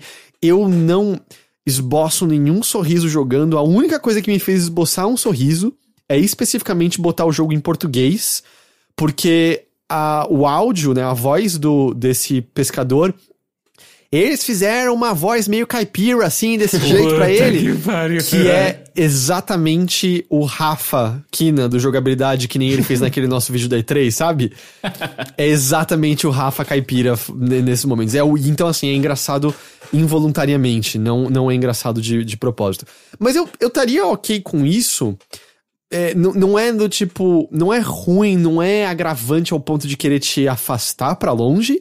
O que acabou me afastando foi uma combinação de mecânicas de combate péssimas e um jogo dolorosamente repetitivo. Ele é meio que Crackdown com um tubarão, em grande medida. Porra! Caralho, pode parar por aí. Essa daí tem que ser a frase no jogo, saca? Eu acho que é importante destacar que é um jogo feito por pessoas que são especializadas em jogos de tiro, né? Tipo, é um pessoal que veio da base do jogo de ação, do jogo de tiro, então... Que jogo eles fizeram? Tripwire, eles fizeram Killing Floor, jogos inclusive competitivos, assim, né, jogos mais de ação competitivos, então online, né, então você vê um pouco desse DNA, né, nesse jogo. Mas, cara, por exemplo, o seu tubarão ele pode dar mordidas, ele pode dar uma rabada que tonteia outros seres marinhos por um tempo, e tem esquiva, que a ideia é você dar esquiva na hora quando alguma coisa te ataca. Eu não vou dizer que é impossível. Talvez uma pessoa mais habilidosa que devote o tempo necessário consiga entender Meniter de maneira que ele consiga executar esquivas na hora certa e veja a utilidade de dar a rabada. E veja a utilidade de dar rabada em inimigos. Eu não consegui ver isso. O que eu consigo ver é um jogo no qual tudo se resume a você é mais forte do que aquilo que você tá lutando, sim ou não, e é assim que você resolve os conflitos. Porque eles, por algum motivo, não criaram nenhum sistema de travar a mira em inimigos. Então, a única coisa que você tem é que você clica a alavanca e a câmera olha momentaneamente para outras criaturas marinhas que são inimigas ou humanos. Você não tem controle pra qual criatura ele tá olhando, então ele volta e meia vai olhar pra criatura errada, e muitas criaturas são muito rápidas. Então você vai clicar a alavanca e tchau, o bicho já tá em outro lugar. O primeiro grande chefe do jogo, a característica dele é que ele é muito rápido, e é a coisa mais frustrante que eu encontrei no jogo até agora. Então, Os combates, pra mim, se resumem a clica a alavanca, eu vou olhar pro inimigo. Quando você tá de uma certa distância, o jogo põe uma mirazinha em volta dele que indica que a sua mordida vai ser não exatamente teleguiada, porque tem uma espécie de rolar de dados pra sua mordida acertar ou não, mas sua mordida vai na direção dele. Então as lutas se resumem a clica a alavanca, R2 pra morder, clica a alavanca, R2 pra morder, clica a alavanca, R2 pra morder, clica a alavanca, R2 pra morder. A minha mão sai doendo das lutas mais longas desse jogo, porque eu não consigo ver nenhuma outra coisa a fazer, e tem dado certo. Eu tenho vencido a esmagadora maioria das situações nas quais eu me encontro. E é chato, sabe? Isso é rapidamente chato, especialmente quando você começa a encontrar inimigos que não vão te derrotar, mas a vida deles é grande, então vai ser muito tempo de você R2, R2, R2, R2 pra morder. Ok, ele foi pra longe, clica a alavanca R2, R2, clica a alavanca R2, clica a alavanca R2, R2, clica a alavanca R2, e só se resume a isso. E aí, nisso você soma outros problemas de quando você tá em áreas rasas, por algum motivo, o seu tubarão frequentemente vai pra superfície e a câmera olha pra fora e você não consegue mais ver embaixo d'água. Então, ok, mergulha, cadê o bicho? Clica a alavanca, R2, clica a alavanca. Não funciona. É um combate ruim e chato. Não funciona nem um pouco. E meio que isso que eu tô descrevendo é o que o jogo se torna depois que você atinge mais ou menos o level 10, porque você vai comendo outras criaturas e cumprindo o objetivo, você vai subindo de nível, e você vai crescendo. Você começa com o pequeno, você vira adolescente, depois você vira adulto e depois você vira ancião. E depois que você é adulto, você destrói qualquer coisa tranquilamente, mas antes disso também tem a chatice de, ok, eu tô no meio de uma luta com alguma coisa que eu preciso só me concentrar pra matar. Ah, chegou um crocodilo nível 15. Eu tenho que fugir agora. Eu não vou vencer esse negócio aqui. Então, o progresso que você estava tendo naquela luta, você perdeu agora, porque tem uma criatura que, cara, não vai dar pra se matar. Só foge porque não vale a pena. Você vai ter que aprender a esquivar e dar rabada e não vale a pena porque o combate é ruim demais. Ué, mas não é isso que é o ecossistema? Não é isso que Exato, a vida é selvagem? Bom, a vida selvagem resulta num jogo muito ruim, então. É o que eu descobri. E aí, assim, o outro sistema que ele tem em cima disso é que você ganha infâmia, né? Você se torna mais infame na região quando você mata humanos e vem humanos te caçarem. E eles vão começando a te caçar cada vez mais. No começo eles vêm em barcos e lanchas e dando tiros. Depois de um tempo eles estão jogando dinamite em você embaixo d'água e coisas assim. Mas você quer aumentar a sua infâmia porque eventualmente vem caçadores famosos. E caçador famoso nada mais é do que uma pessoa que tem um nome em cima dela e ela morre igualzinho às outras. Você pula pra fora d'água, mira a boca nela, mergulha com essa pessoa e mastiga ela lá embaixo. Ei, isso não é exatamente assim na vida real? Pessoas famosas são exatamente isso. Ela só tem nome e morre igualzinho todo mundo. Eu vou dizer que comer humanos é a parte mais divertida desse jogo, com certeza. Especialmente que você pode dar cabeçadas nos barcos e derrubar as pessoas na água, elas ficam desesperadas. Se a pessoa não tem traje de mergulho, você pode até só levar lá pra baixo d'água e esperar que ela comece a morrer afogada e coisas assim. Caralho. Mas é mais legal mastigar elas, na real. Uhum. E aí você quer comer as pessoas famosas porque isso te libera novas evoluções. Porra. Então, muito rapidamente, o meu tubarão assim como eu diria Charles Darwin, né? Por eu comer um caçador famoso, meu tubarão ganhou mandíbulas elétricas. Puta que pariu! E eu sei que isso soa muito legal. Do tipo, o seu tubarão tem um sonar, eu tenho mandíbula elétrica, eu ganhei exoesqueleto de osso que me dá mais proteção e coisas do tipo. Porra. E muda a aparência do tubarão. Tem uma hora que você põe umas guelras nele que ele parece que ganha um monte de rabo de beta no corpo inteiro. Rabo de beta? Sabe o peixinho beta que tem aquele rabão aberto assim? Sim. Ele parece que ganha isso no corpo inteiro. Isso deveria ser muito legal, mas não muda em nada como você joga, porque a mandíbula elétrica é como, sei lá, no Diablo a sua arma ter o dano elétrico junto. Então, a luta é igual, eu ainda tô clica alavanca R2, clica alavanca R2, mordida, mordida, mordida, e acontece que quando eu tô dando mordida eu tô dando dano elétrico junto e de vez em quando causo tonteamento no inimigo. Não, mas o que você esperava? Eu esperava soltar uma bola de eletricidade com a boca do tubarão. Você já é um tubarão com uma mordida elétrica. O que você esperava mais, Eu esperava Victor? uma mecânica a mais. Cuspir veneno, cuspir eletricidade, um ataque de área, alguma coisa. Você é o tipo de pessoa, cara, que nunca tá feliz com nada. Tá? Você já está controlando uma tubaroa com uma mordida elétrica. Que mais que eu posso te dar, Heitor? E aí, cara, eu achei que teria alguma mecânica nova. O que você faz na primeira hora é o que eu fiz na 7ª até agora.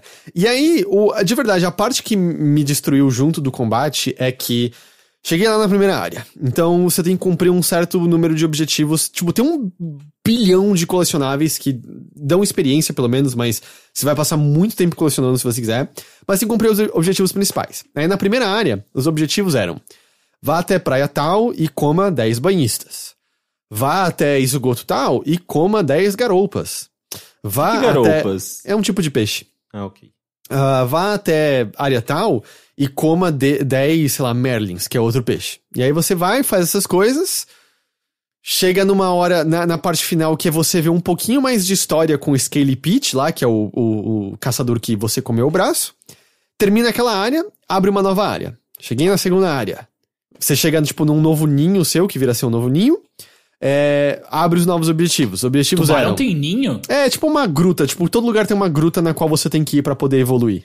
Tá. Mas aí cheguei nessa nova área, abri os objetivos. Os objetivos eram: vá até tal praia e coma 10 banhistas. Vá até tal esgoto e coma 10 garoupas. Vá até tal lugar e coma 10 de tal peixe. Ou, tipo, vá até tal lugar e derrota 2 tubarões.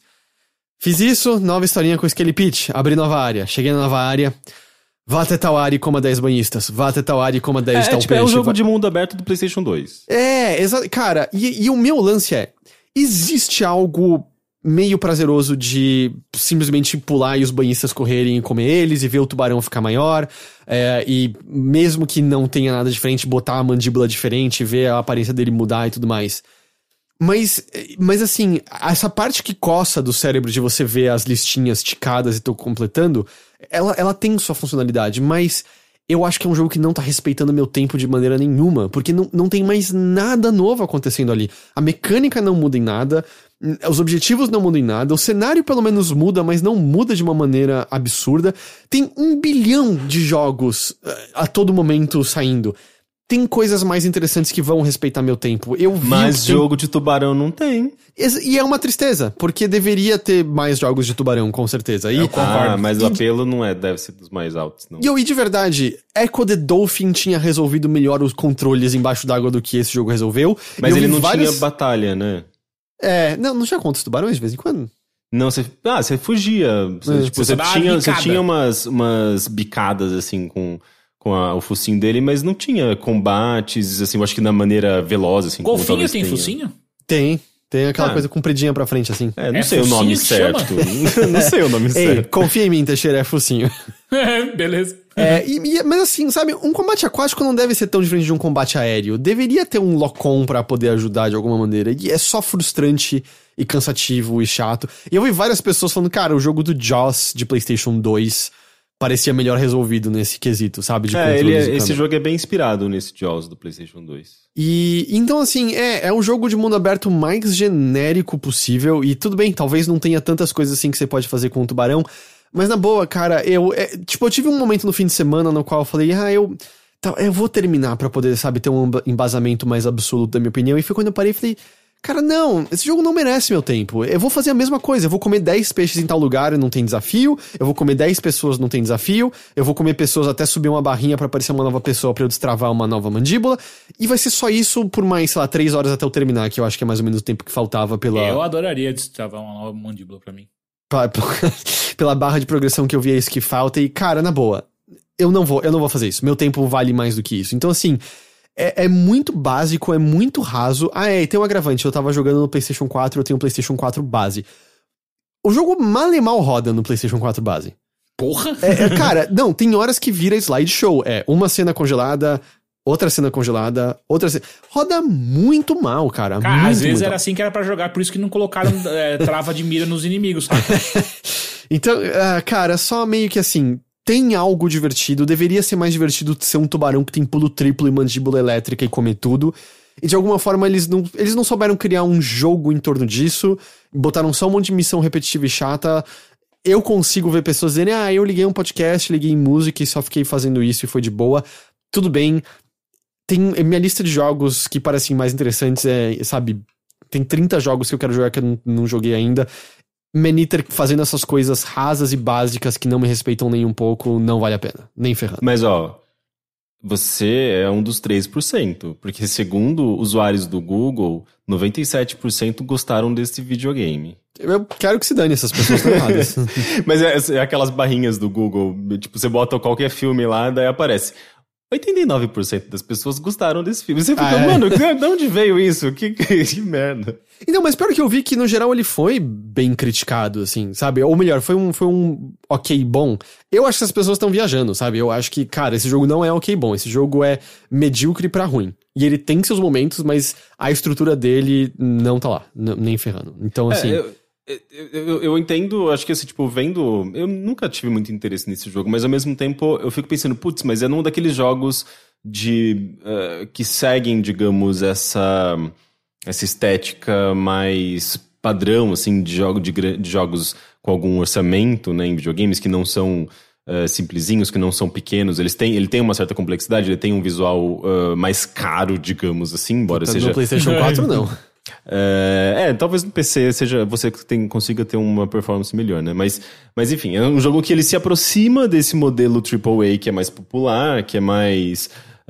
que tem um alcance maior normalmente. E por isso mesmo eu fico pensando, putz, legal, pelo menos não é mais um jogo de tiro, pelo menos ele não tem mais aquele, sei lá, as mesmas ideias, o mesmo estilo de sempre, sabe? Só que daí, tipo, eles falham na parte básica, que é jogabilidade, né? E acabam caindo nessas armadilhas muito fáceis, assim, de você criar um loop de gameplay muito raso, né? Então, não sei, assim, tipo, você descrevendo o jogo, ele parece bem interessante, até porque não é sempre que você encontra um jogo que explora esse universo esse universo Animal Planet, sabe? Tipo, eu adoro Animal Planet, eu adoro esses programas de TV sobre vida marítima. Mas lembra que é totalmente cômico, ele não tá tentando ser sério nenhum pouco. Mas de alguma forma... na hora que tinha a mandíbula de elétrica não é real? Não, isso tem, Teixeira, isso tem. Por isso que é mordida mata.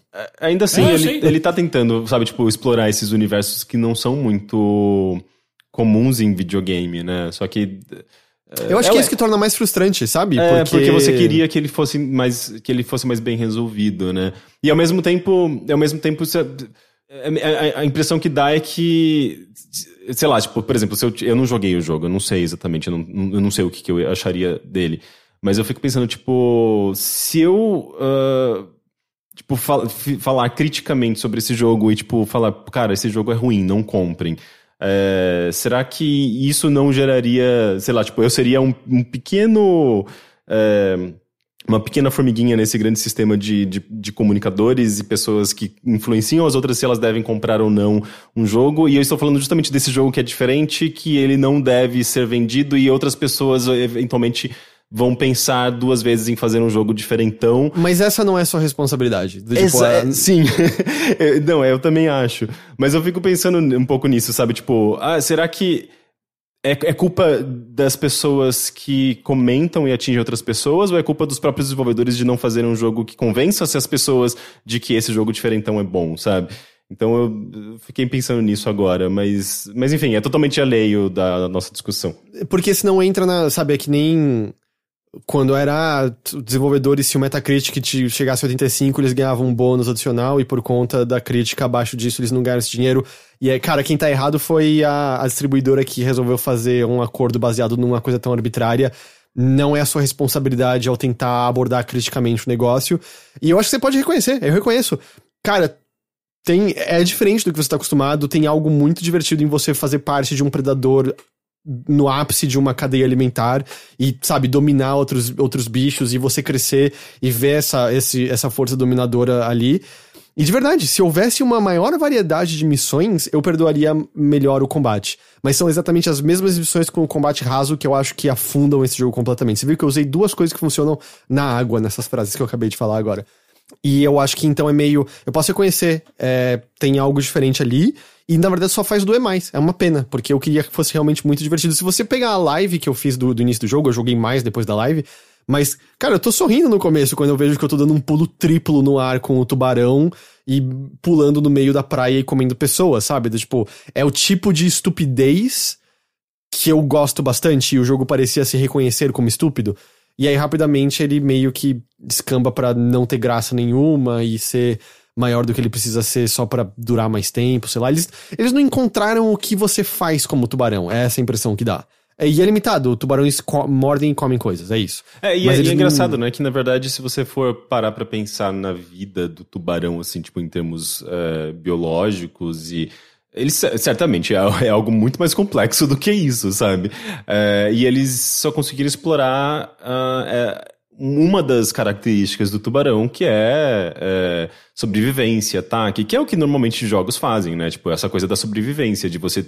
Que é o que vai passar pro jogador essas sensações mais divertidas, digamos assim, né? Tipo, de enfrentar um inimigo, de ter que fugir, ter que não sei o quê. Só que a vida do tubarão, certamente, se a gente parar pra conversar com, sei lá, um biólogo, ele vai te mostrar vários outros aspectos que poderiam ser transmitidos pra um jogo, né? Transformados os anseios, os sonhos do tubarão, o que ele quer ser. Não, eu tô falando sério, assim, tipo, de como um tubarão se relaciona, como que ele, sei lá, enfim, aspectos sociais do tubarão, aspectos de transmissão de conhecimento, não sei, tipo, tubarões não são simplesmente uma máquina de matar. Tem certeza, é um dos bichos mais antigos do planeta, não é? Eles evoluíram muito pouco, que eles são tipo umas máquinas de matar perfeitas de longa data. Não, mas isso é transformar, é objetificar uma criatura viva. Olha, qualquer você criatura vai me deixar viva... objetificar o tubarão sim, hein? Não é questão de objetificar, é questão que ele é muito bem adaptado pra sobreviver. E ele é o predador ápice do meio dele. Sim, mas existem outros aspectos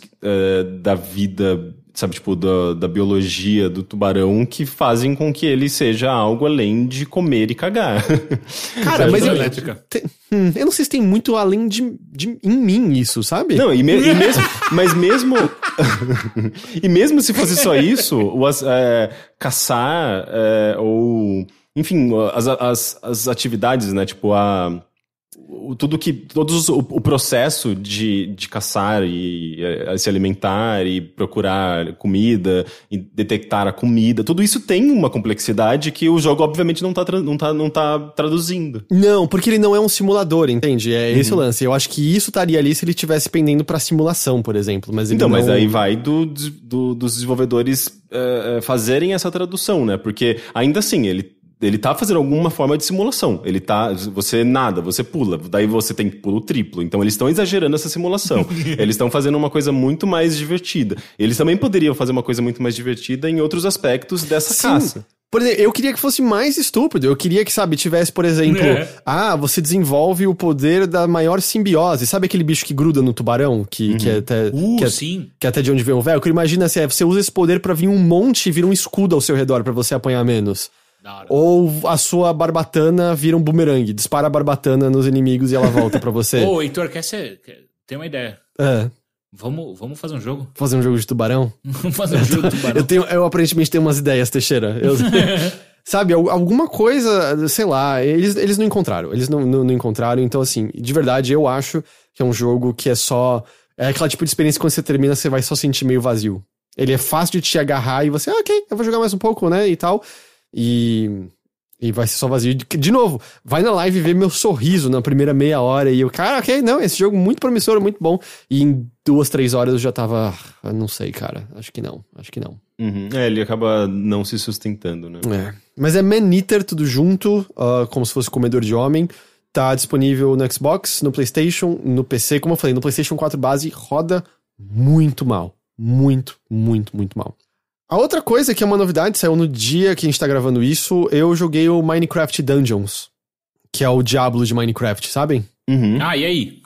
Ele é simpático, divertido, uma boa porta de entrada pro gênero, acho que vai ser especialmente proveitoso pra um público mais jovem. É o Diablinho, então. É o Diablinho, ele é um Diablinho. Eu quero esse gênero agora, Diablinho. Não é nem que ele seja... assim, entre aspas, estúpido, né? Ele tem uma certa complexidade e nas últimas fases ele fica mais difícil, assim, você tem que tomar cuidado, tem alguns inimigos que se você salta no meio deles vão consumir a sua vida inteira em 2 segundos. É mais que o que a gente associa a esse gênero, e tá bem fresco na sua cabeça, Rick, que você jogou aquele Grim Dawn recentemente. Sabe, muitos desses jogos você abre ali a ficha do seu personagem e você vai ter resistência a vários tipos de elementos, o seu DPS, a sua quantidade de ataques elementais e a distribuição de pontos e coisas do tipo, certo? São coisas normais pra esse tipo de gênero. E isso tudo é despido no Minecraft Dungeons. Você sobe de nível, mas o que você ganha quando você sobe de nível é uma mecânica também interessante. São pontos de encantamento. E esses pontos de encantamento ativam encantamentos que estão disponíveis na sua arma corpo a corpo, na sua armadura e na sua arma de longo alcance, porque não tem classe nesse jogo. Todos os personagens são meio que iguais e eles têm um espaço para uma arma corpo a corpo, que pode ser uma espada, uma picareta, uma marreta, um machado, etc. Uma armadura e uma arma de longo alcance que varia entre uma besta e um arco e flecha. E aí, por exemplo, a espada, ela pode vir com 3 tipos de encantamentos que não estão ativados. Um deles é uma chance de congelar o inimigo quando você bate, o outro é aumentar o dano e o outro é uma chance de soltar uma nuvem de veneno quando você bate.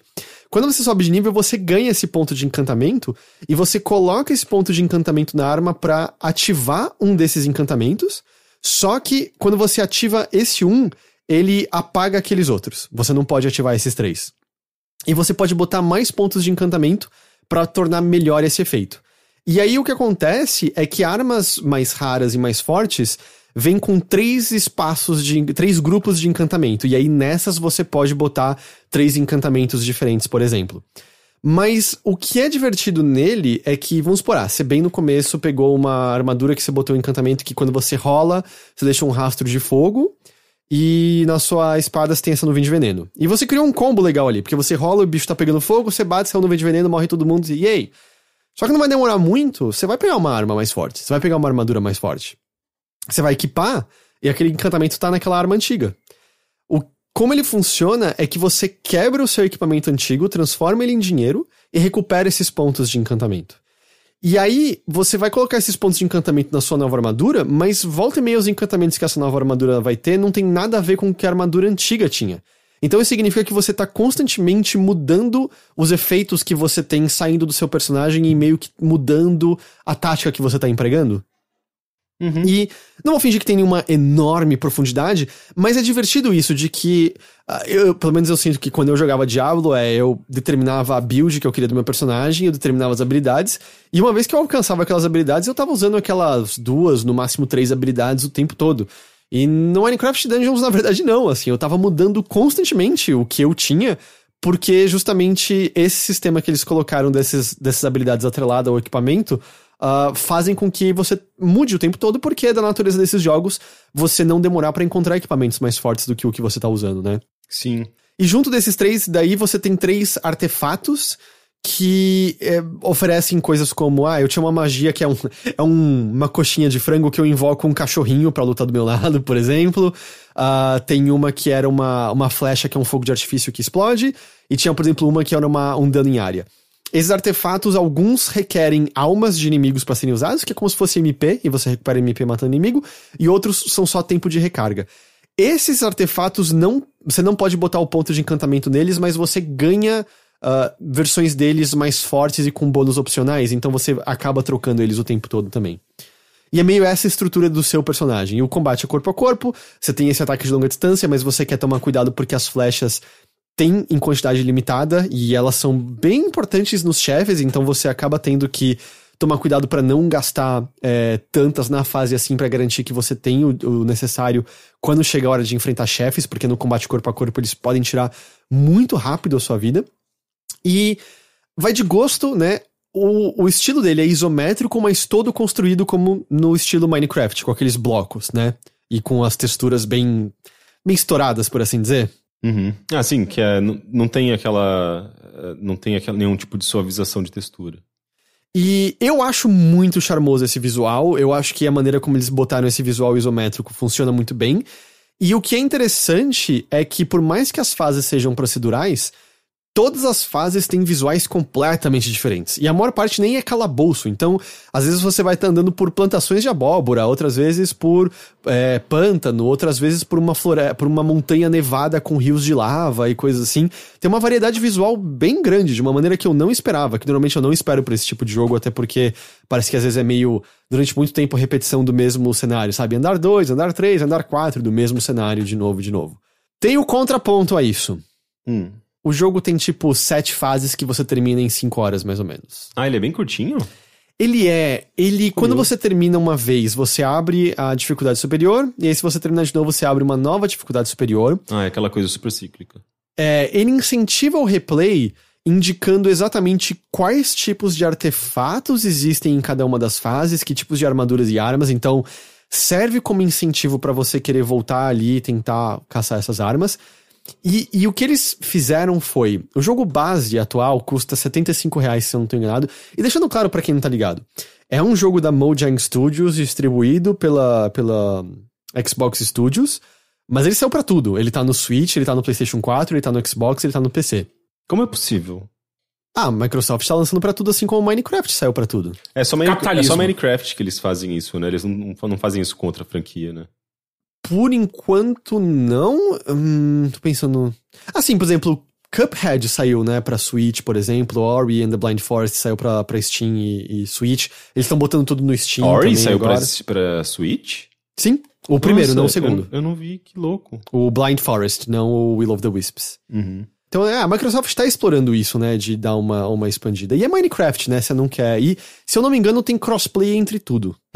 Eu adorei que o Heitor não terminou a frase e virou. É Minecraft, né, você não quer. Eu digo, você não quer limitar, porque o público... Eu acho que é o jogo mais vendido da história, dependendo da sua métrica, né? Sim, porque é um dos mais vendidos da história. Porque algumas pessoas argumentam que é Tetris quando você soma todas as versões possíveis de Tetris. E aí tem gente que acha que isso é injusto.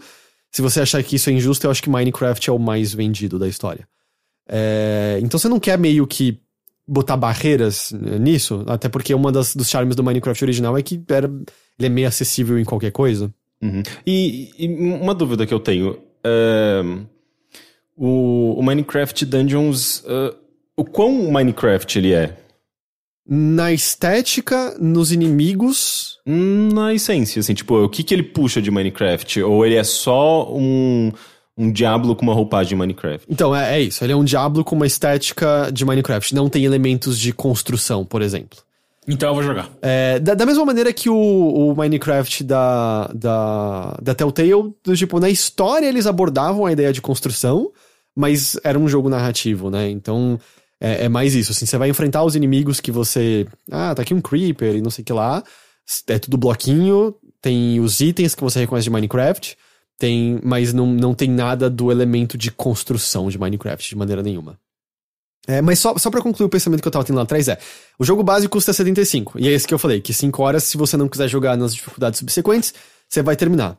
Mas eles também estão vendendo a Hero Edition, que é um pouco mais cara. E se você comprá-la, você já tem a garantia de receber as 2 novas missões que estão em desenvolvimento nesse atual momento. E a promessa, pelo menos, é de que seja um jogo constantemente crescendo. Ele sempre vai ganhar novas missões e novos conteúdos. Vai ser tipo Destiny. Eu só achei que seria meio mais gratuito alguns desses conteúdos, porque do tipo, cara, não tem tanta coisa aqui, eles já estão vendendo 2 missões adicionais? Sabe? Não é tanta coisa assim. É capitalismo que chama. Mas, eu não sei como vai funcionar lá. A maneira que eu acho que é como você quer ter acesso a esse jogo é que, é claro, ele tá no Game Pass tanto de Xbox One quanto da loja do Windows 10. E aí, via Game Pass, eu acho que esse jogo faz muito mais sentido. Eu tenho certeza que não vai ser o caso de todo mundo, até porque quem não tiver essas plataformas e, sei lá, tiver filho, o filho vai provavelmente querer. Eu fiz live desse jogo, a quantidade de criança que apareceu perguntando como é que eu tinha acesso ao jogo antes do lançamento foi enorme, enorme, enorme. Aliás, eu fiz stream junto com o Lucas do Nautilus, naquele modo squad. E fazia muito tempo que eu não tinha nenhum grave problema técnico na live. Às vezes dá o bug da voz lá que virou Tim Maia, às vezes a câmera. Mas isso não é um bug, isso é uma feature. É uma feature. Mas dessa vez... tudo que podia dar errado deu. O crossplay não estava ativado, eu tive que baixar a versão do PC correndo, o OBS não entendeu a configuração de áudio, o som do jogo apareceu estourado, de repente o som do jogo sumiu, de repente apareceu duplicado. Foi 30 minutos até eu resolver tudo. Ah, mas é criança, a criança é paciente, elas assistem, passa o dia no YouTube, daí elas vão assistir, elas não têm problema com isso. Calma, você não tá ligado da conclusão disso. E bem nesse dia que eu tava fazendo squad com o Lucas, Ele tava na homepage da Twitch e tinha 3 mil pessoas assistindo. Caralho! E as pessoas acompanharam, testemunharam tudo isso? Sim, e pra completar, no meio disso, chegou as entregas do mercado que eu tinha feito e eu tive que me ausentar. Meu Deus, deu tudo errado. Tudo. Bom, agora as pessoas conhecem o Overloader como exatamente. Canal que não sabe fazer live. Eu vou ter que voltar a fazer live. Com as minhas maravilhosas luzes de streamer, de acordo com você. Eu não tenho essas luzes, infelizmente. Mas assim, só pra deixar claro, eu achei ele bem agradável, ele é bem... Uma coisa que é surpreendentemente boa nele. Que é surpreendente? Você pareceu o próprio cara da dublagem que você tava imitando agora. Que é surpreendentemente boa nele, a trilha sonora dele é incrível, é muito, muito boa. E eu acho que é um tipo de jogo que você quer jogar com outras pessoas. Você quer jogar no cooperativo, tem até pra 4 pessoas, né? Tem online, tem local. Você quer jogar com outras pessoas enquanto você fica matando coisas e trocando ideia. Porque eu joguei acho que foram umas 2 missões com o Lucas e o resto eu acabei jogando sozinho. Esse jogo tem menos graça quando você tá sozinho, eu sinto esse gênero. Até porque o momento dele é tão mecânico e automático que ele abre espaço, eu sinto que na sua cabeça pra outras coisas, e você tá conversando com outra pessoa, eu sinto que é o ideal pra esse tipo de jogo. Eu jogando o Green Dawn, eu jogava, sei lá, tipo, focado no jogo, mas eventualmente comecei a ficar bem cansado. Ele é Sea of Thieves all over again, não é? Pode ser. Eu acho que Sea of Thieves, eu acho que ele é mais forte ainda nisso, né? Até porque você tem muito tempo de navegação em que nada ocorre.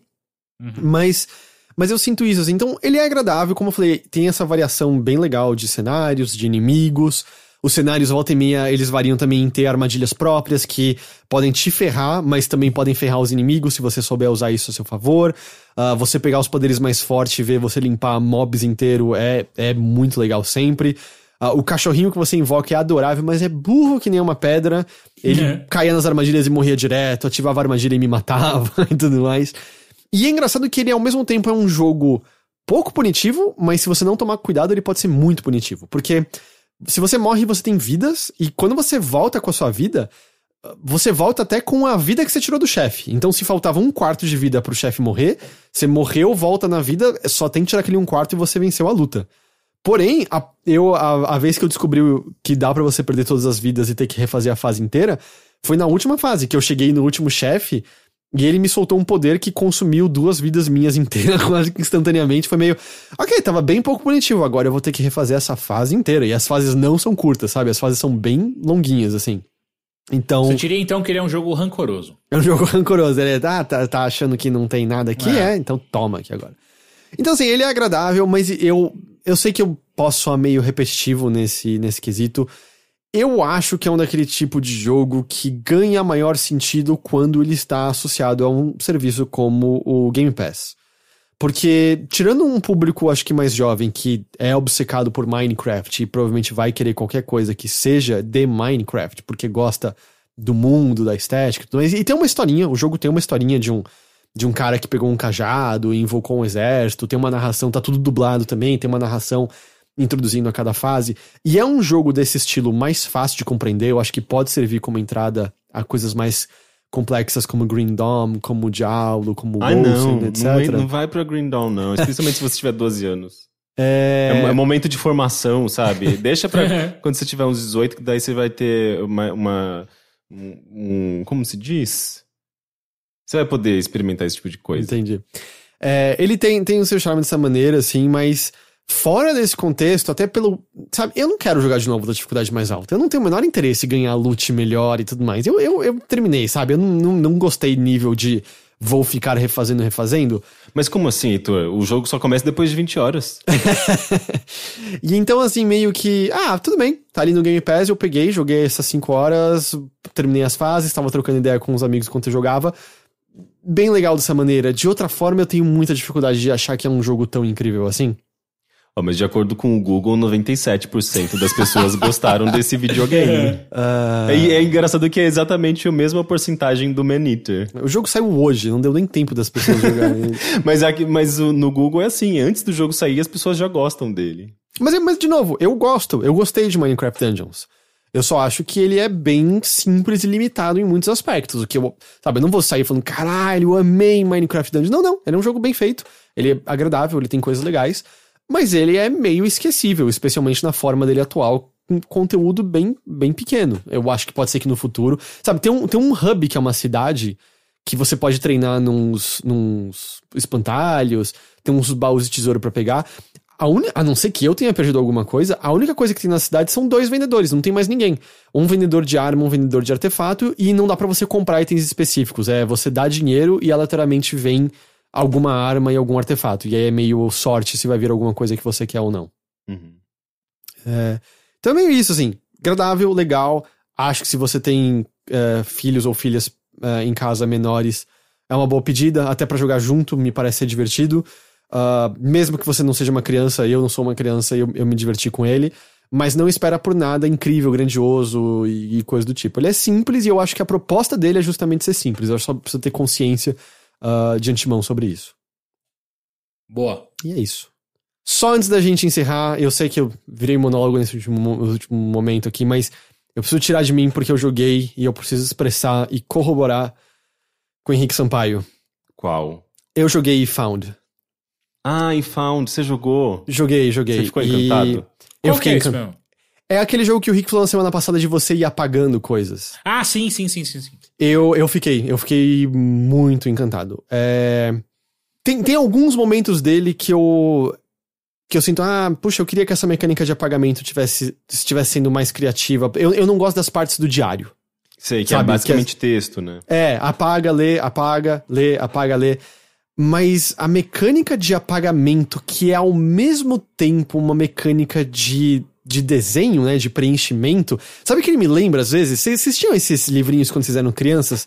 Que você comprava na banca e era uma página em branco, só que aí você passava o lápis bem leve por cima e ia aparecendo um desenho? Uhum. Ele me lembra isso de vez em quando, que você vai passando a borracha de um lado pro outro e vai preenchendo tudo aquilo ali. É quase como se fosse uma raspadinha também, né? É meio que uma raspadinha às vezes, assim, e ele encontra momentos muito lindos, assim, de repente você passa a borracha e pra denotar a passagem de tempo é só o céu que tá mudando, mas o cenário tá igual, ou pra denotar movimentação, é o mesmo desenho, só que você apaga ele e o mesmo desenho aparece um pouco menor ao fundo. É muito bonito, é muito bonito. E você é curioso que é uma mecânica gráfica, basicamente, né? Não tem, assim, não é uma mecânica, digamos, lógica. Você não tá... não é uma coisa tipicamente videogame. É quase como se fosse, sei lá, tipo um CD-ROM interativo, assim, uma coisa bem mais visual, na verdade. Você tocou nisso no episódio passado e eu concordo muito que eu acho que a maneira de pensar esse jogo é mais como uma graphic novel interativa, uma HQ interativa. Sim. E eu sei que a gente tem a nomenclatura de visual novel, né, de novelas visuais, e isso pode ser porque eu tenho pouca experiência com visual novels, eu não sou de maneira nenhuma um grande conhecedor do gênero, mas o que eu associo normalmente a esse estilo é muito mais foco no texto, uma grande quantidade de texto, com imagens pra colorirem e denotarem um pouco do que tá rolando ali. O foco é o texto. Por isso que eu acho que esse jogo é diferente e dá pra você pensar muito nele como uma graphic novel interativa. Você tá lendo uma HQ de uma forma diferente que só algo mais mecânico estilo jogo poderia oferecer. Sim. E eu acho que quando você... Na visual novel você normalmente tem esses diálogos diretos com os personagens, você fala visual novel, eu já vejo isso, assim, especialmente a estética, assim, tipo, tem uma estética anime muito forte em visual novels, né, tipo, é onde o gênero começou, né, no Japão. Então, você já associa algumas coisas, e esse jogo, ele tá fugindo de tudo isso, assim, ele tá apresentando uma outra forma de você acompanhar uma história em videogame que é muito mais visual mesmo, né? Sim, o visual conta muito da história, muitas vezes. Muito da história. E o que eu acho que também não pode passar, tipo, jogue de fones de ouvido esse jogo. A trilha do Tio Mello, que eu gosto muito do trabalho como um todo, e a trilha sonora desse jogo, ela é perfeita pra pontuar os sentimentos e os efeitos de cada momento. Ela é tão importante quanto o que tá acontecendo visualmente toda hora. Sim, eu achei maravilhoso. Eu acho que é até um jogo que ele tem uma cadência musical, assim, a música ela vai seguindo os eventos, né? Ela vai se transformando e me lembra até um pouco a estrutura do Virginia, em que a música, ela tá sempre associada àquela cena, assim, tipo, a cena vai acontecendo e a música vai se transformando, ela nunca, não tem uma interrupção Não tem uma coisa seca, assim, um corte seco. A música, ela vai mudando, ela vai crescendo, ela vai acompanhando aqueles movimentos e vai guiando suas emoções, assim. Ela é um jogo que ele é tão gráfico quanto musical, Sim, né? Jogue com fones de ouvido definitivamente. E, cara, tem alguns momentos, é um dos meus momentos favoritos, assim, pra mim, dos mais lindos, que é quando a Cássio vai ver o show de música dos amigos. É muito legal aquela parte. E aí é brilhante, porque você começa a ter momentos que ela tá entrando no clube lá onde vai tocar, né, a música, e aí você limpa uma camada e entra uma nova camada de instrumentos. Uhum. E aí você limpa uma camada e se aproximando da música e entra uma nova camada de instrumentos. Ao mesmo tempo de que a tela começa a ficar cada vez mais rabiscada e caótica por conta da inundação de som ao seu redor, que eu acho que representa visualmente muito bem a experiência de estar no meio de uma galera na pista quando tá todo mundo pulando junto pra ouvir música, sabe? Uhum. Esse momento é lindo, lindo, lindo. Uma parte que me pegou, assim, de jeito que eu não esperava, eu não vou falar em detalhes, mas o presente de Natal que ela ganha da Maggie. Eu chorei demais nessa parte. essa hora eu dei uma engolida, assim, seca. É assim. foda. E de novo, é um momento que é só imagem. Uhum. É só imagem e é quase como se você simulasse um passar de páginas quando você apaga ali. Então, assim, é muito bom. É muito, muito, muito bom, assim. E assim, é sobre, né, o processo de... Ou melhor, é óbvio que tem um aspecto, concordo com você, que é sobre a parte da jornada de uma mulher trans se entendendo, Uhum. mas eu acho que até isso é diminuir um pouco ali, porque é muito mais sobre um autoconhecimento maior e meio que dela em relação não só a ela mesma, mas em relação à sociedade, em relação à família, em relação a amigos. É muito um movimento, mais do que qualquer coisa eu sinto, de se tornar adulta.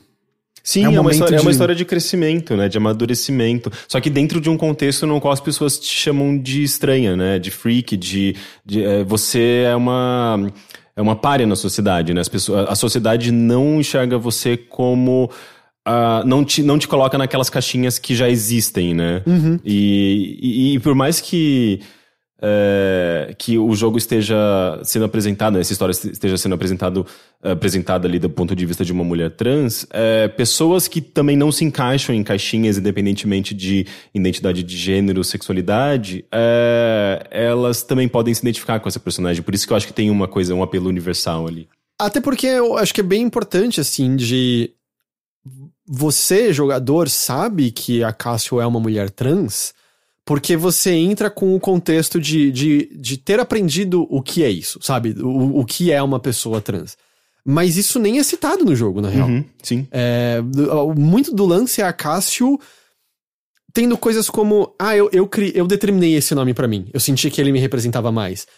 Pessoas apontando... Que cabelo comprido é esse? Por que você tá se vestindo como mulher?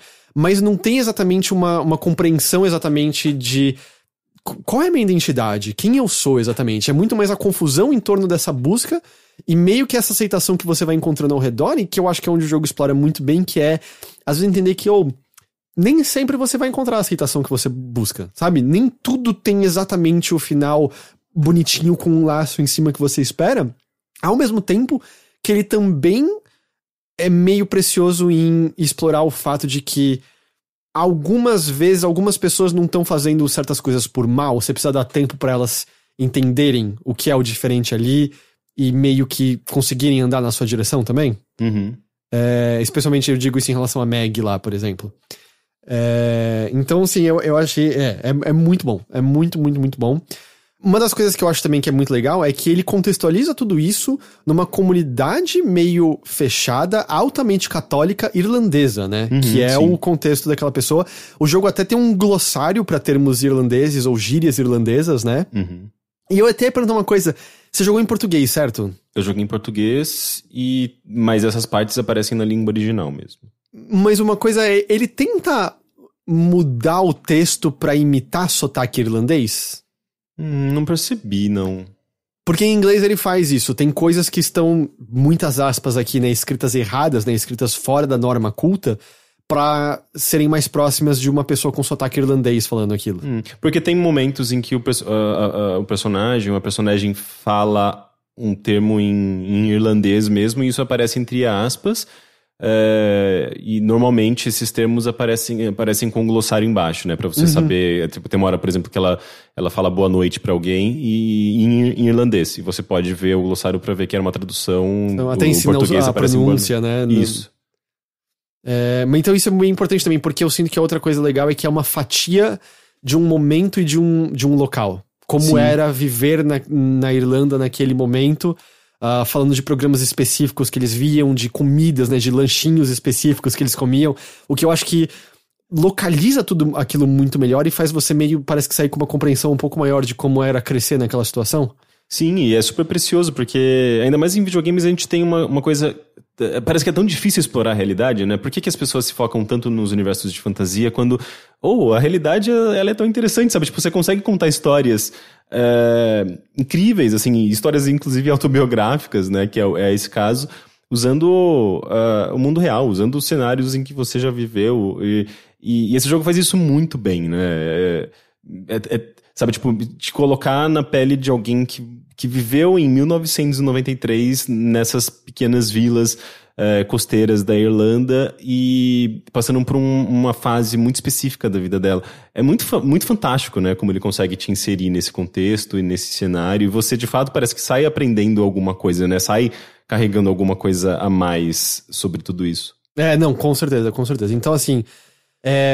sei lá, eu gostei muito. Eu gostei muito, muito, muito, muito. O começo dele é um pouquinho mais lento. Você, sabe, tem esses pedaços de mais texto que eu acho que são meio chatos. Eu gosto que ele introduz personagens, apresenta como se fosse um diário, né? Tipo, as qualidades, os defeitos, o que essa pessoa gosta. Mas eu acho bonitinho isso. Traz uma... Porque você sabe que é um diário, sabe? Tipo, não é o narrador falando, é uma forma de narração, mas é também, você sabe que a pessoa, o dono ou a dona daquele diário, escreveu aquilo, sabe? Então já tem um contexto, o próprio diário em si, a maneira como esses personagens são apresentados já é uma característica, um recurso narrativo, né? E tudo bem, tem importância narrativa mais ali na frente, até o nome do jogo, né, faz referência a isso, do We Found, mas eu só achei que são partes que tiravam um pouco o clima como um todo. Mas ele é muito lindo, é um dos meus jogos favoritos desse ano. E ele é super curtinho. Ele é 2 horas mais ou menos e você termina. Mas é engraçado isso, né? Tipo, eu, sei lá, joguei 40 horas de Green Dawn e ele não me marcou, assim. Na verdade, eu fiquei mais... Eu lembro muito mais dos problemas que eu tive com ele do que dos momentos bons, sabe? Tipo, é muito difícil de eu identificar com clareza, assim, essa... Tipo, por que ele me marcou, sabe? Enquanto que Found, que é um joguinho super curtinho, foi um negócio tão... Justamente porque ele é história, é o poder da história, sabe? O poder de narrativa, o poder de personagens, e você conseguir se encaixar e se identificar dentro dessa perspectiva. Identificação, né? Tipo, isso é muito poderoso. Então, ele instantaneamente, assim, se tornou uma das melhores experiências que eu tive nesse ano com videogames. E aí, só queria reforçar o que o Rick falou na semana passada. E Found é muito bom. Muito, muito, muito bom. Maneiro. Tá bom? E eu acho que com isso a gente encerra esse episódio do Mothership. Encerra, tá frio. Tá frio. O que você vai comer de quentinho agora, Teixeira? Eu acho que eu vou comer uma tapioca. Bom, hein? O que você vai botar nela? Cara, eu comprei um queijo que ele é feito com leite gordo. Eu não sei como isso se traduz em queijo, mas o queijo é bom. Acho que é com mais gordura, né? Faz sentido. É exatamente isso. Tem mais gordura. Faz sentido. E tudo que tem mais gordura é mais gostoso. Infelizmente, essa é a verdade. Isso é verdade. Então, gente, muito obrigado, Caio Teixeira. Eu que agradeço. Muito obrigado, Rick. Sim, senhor. Que as pessoas podem encontrar no site, caso elas não tenham visto, né? Já tá no site, eu fiz essa live do Man-Eater.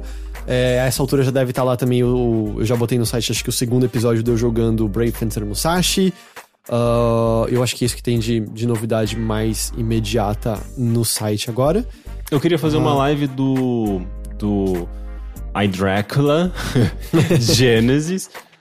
Mas eu tenho essa questão, né? Tipo, eu uso o computador do Bruno pra fazer lives. Então eu dependo de horários em que ele não tá usando o computador pra não interferir. Mas eventualmente, quando eu conseguir uma brechinha, eu tento fazer. Beleza. Então é isso. A todos que nos ouviram aqui, muito obrigado. A todos vocês. Te agradece pela companhia. Espero que vocês tenham gostado, tá bom? E a gente se vê de novo, então, na semana que vem em mais um episódio do Mothership. Beleza? Tchau. Tchau. Tchau!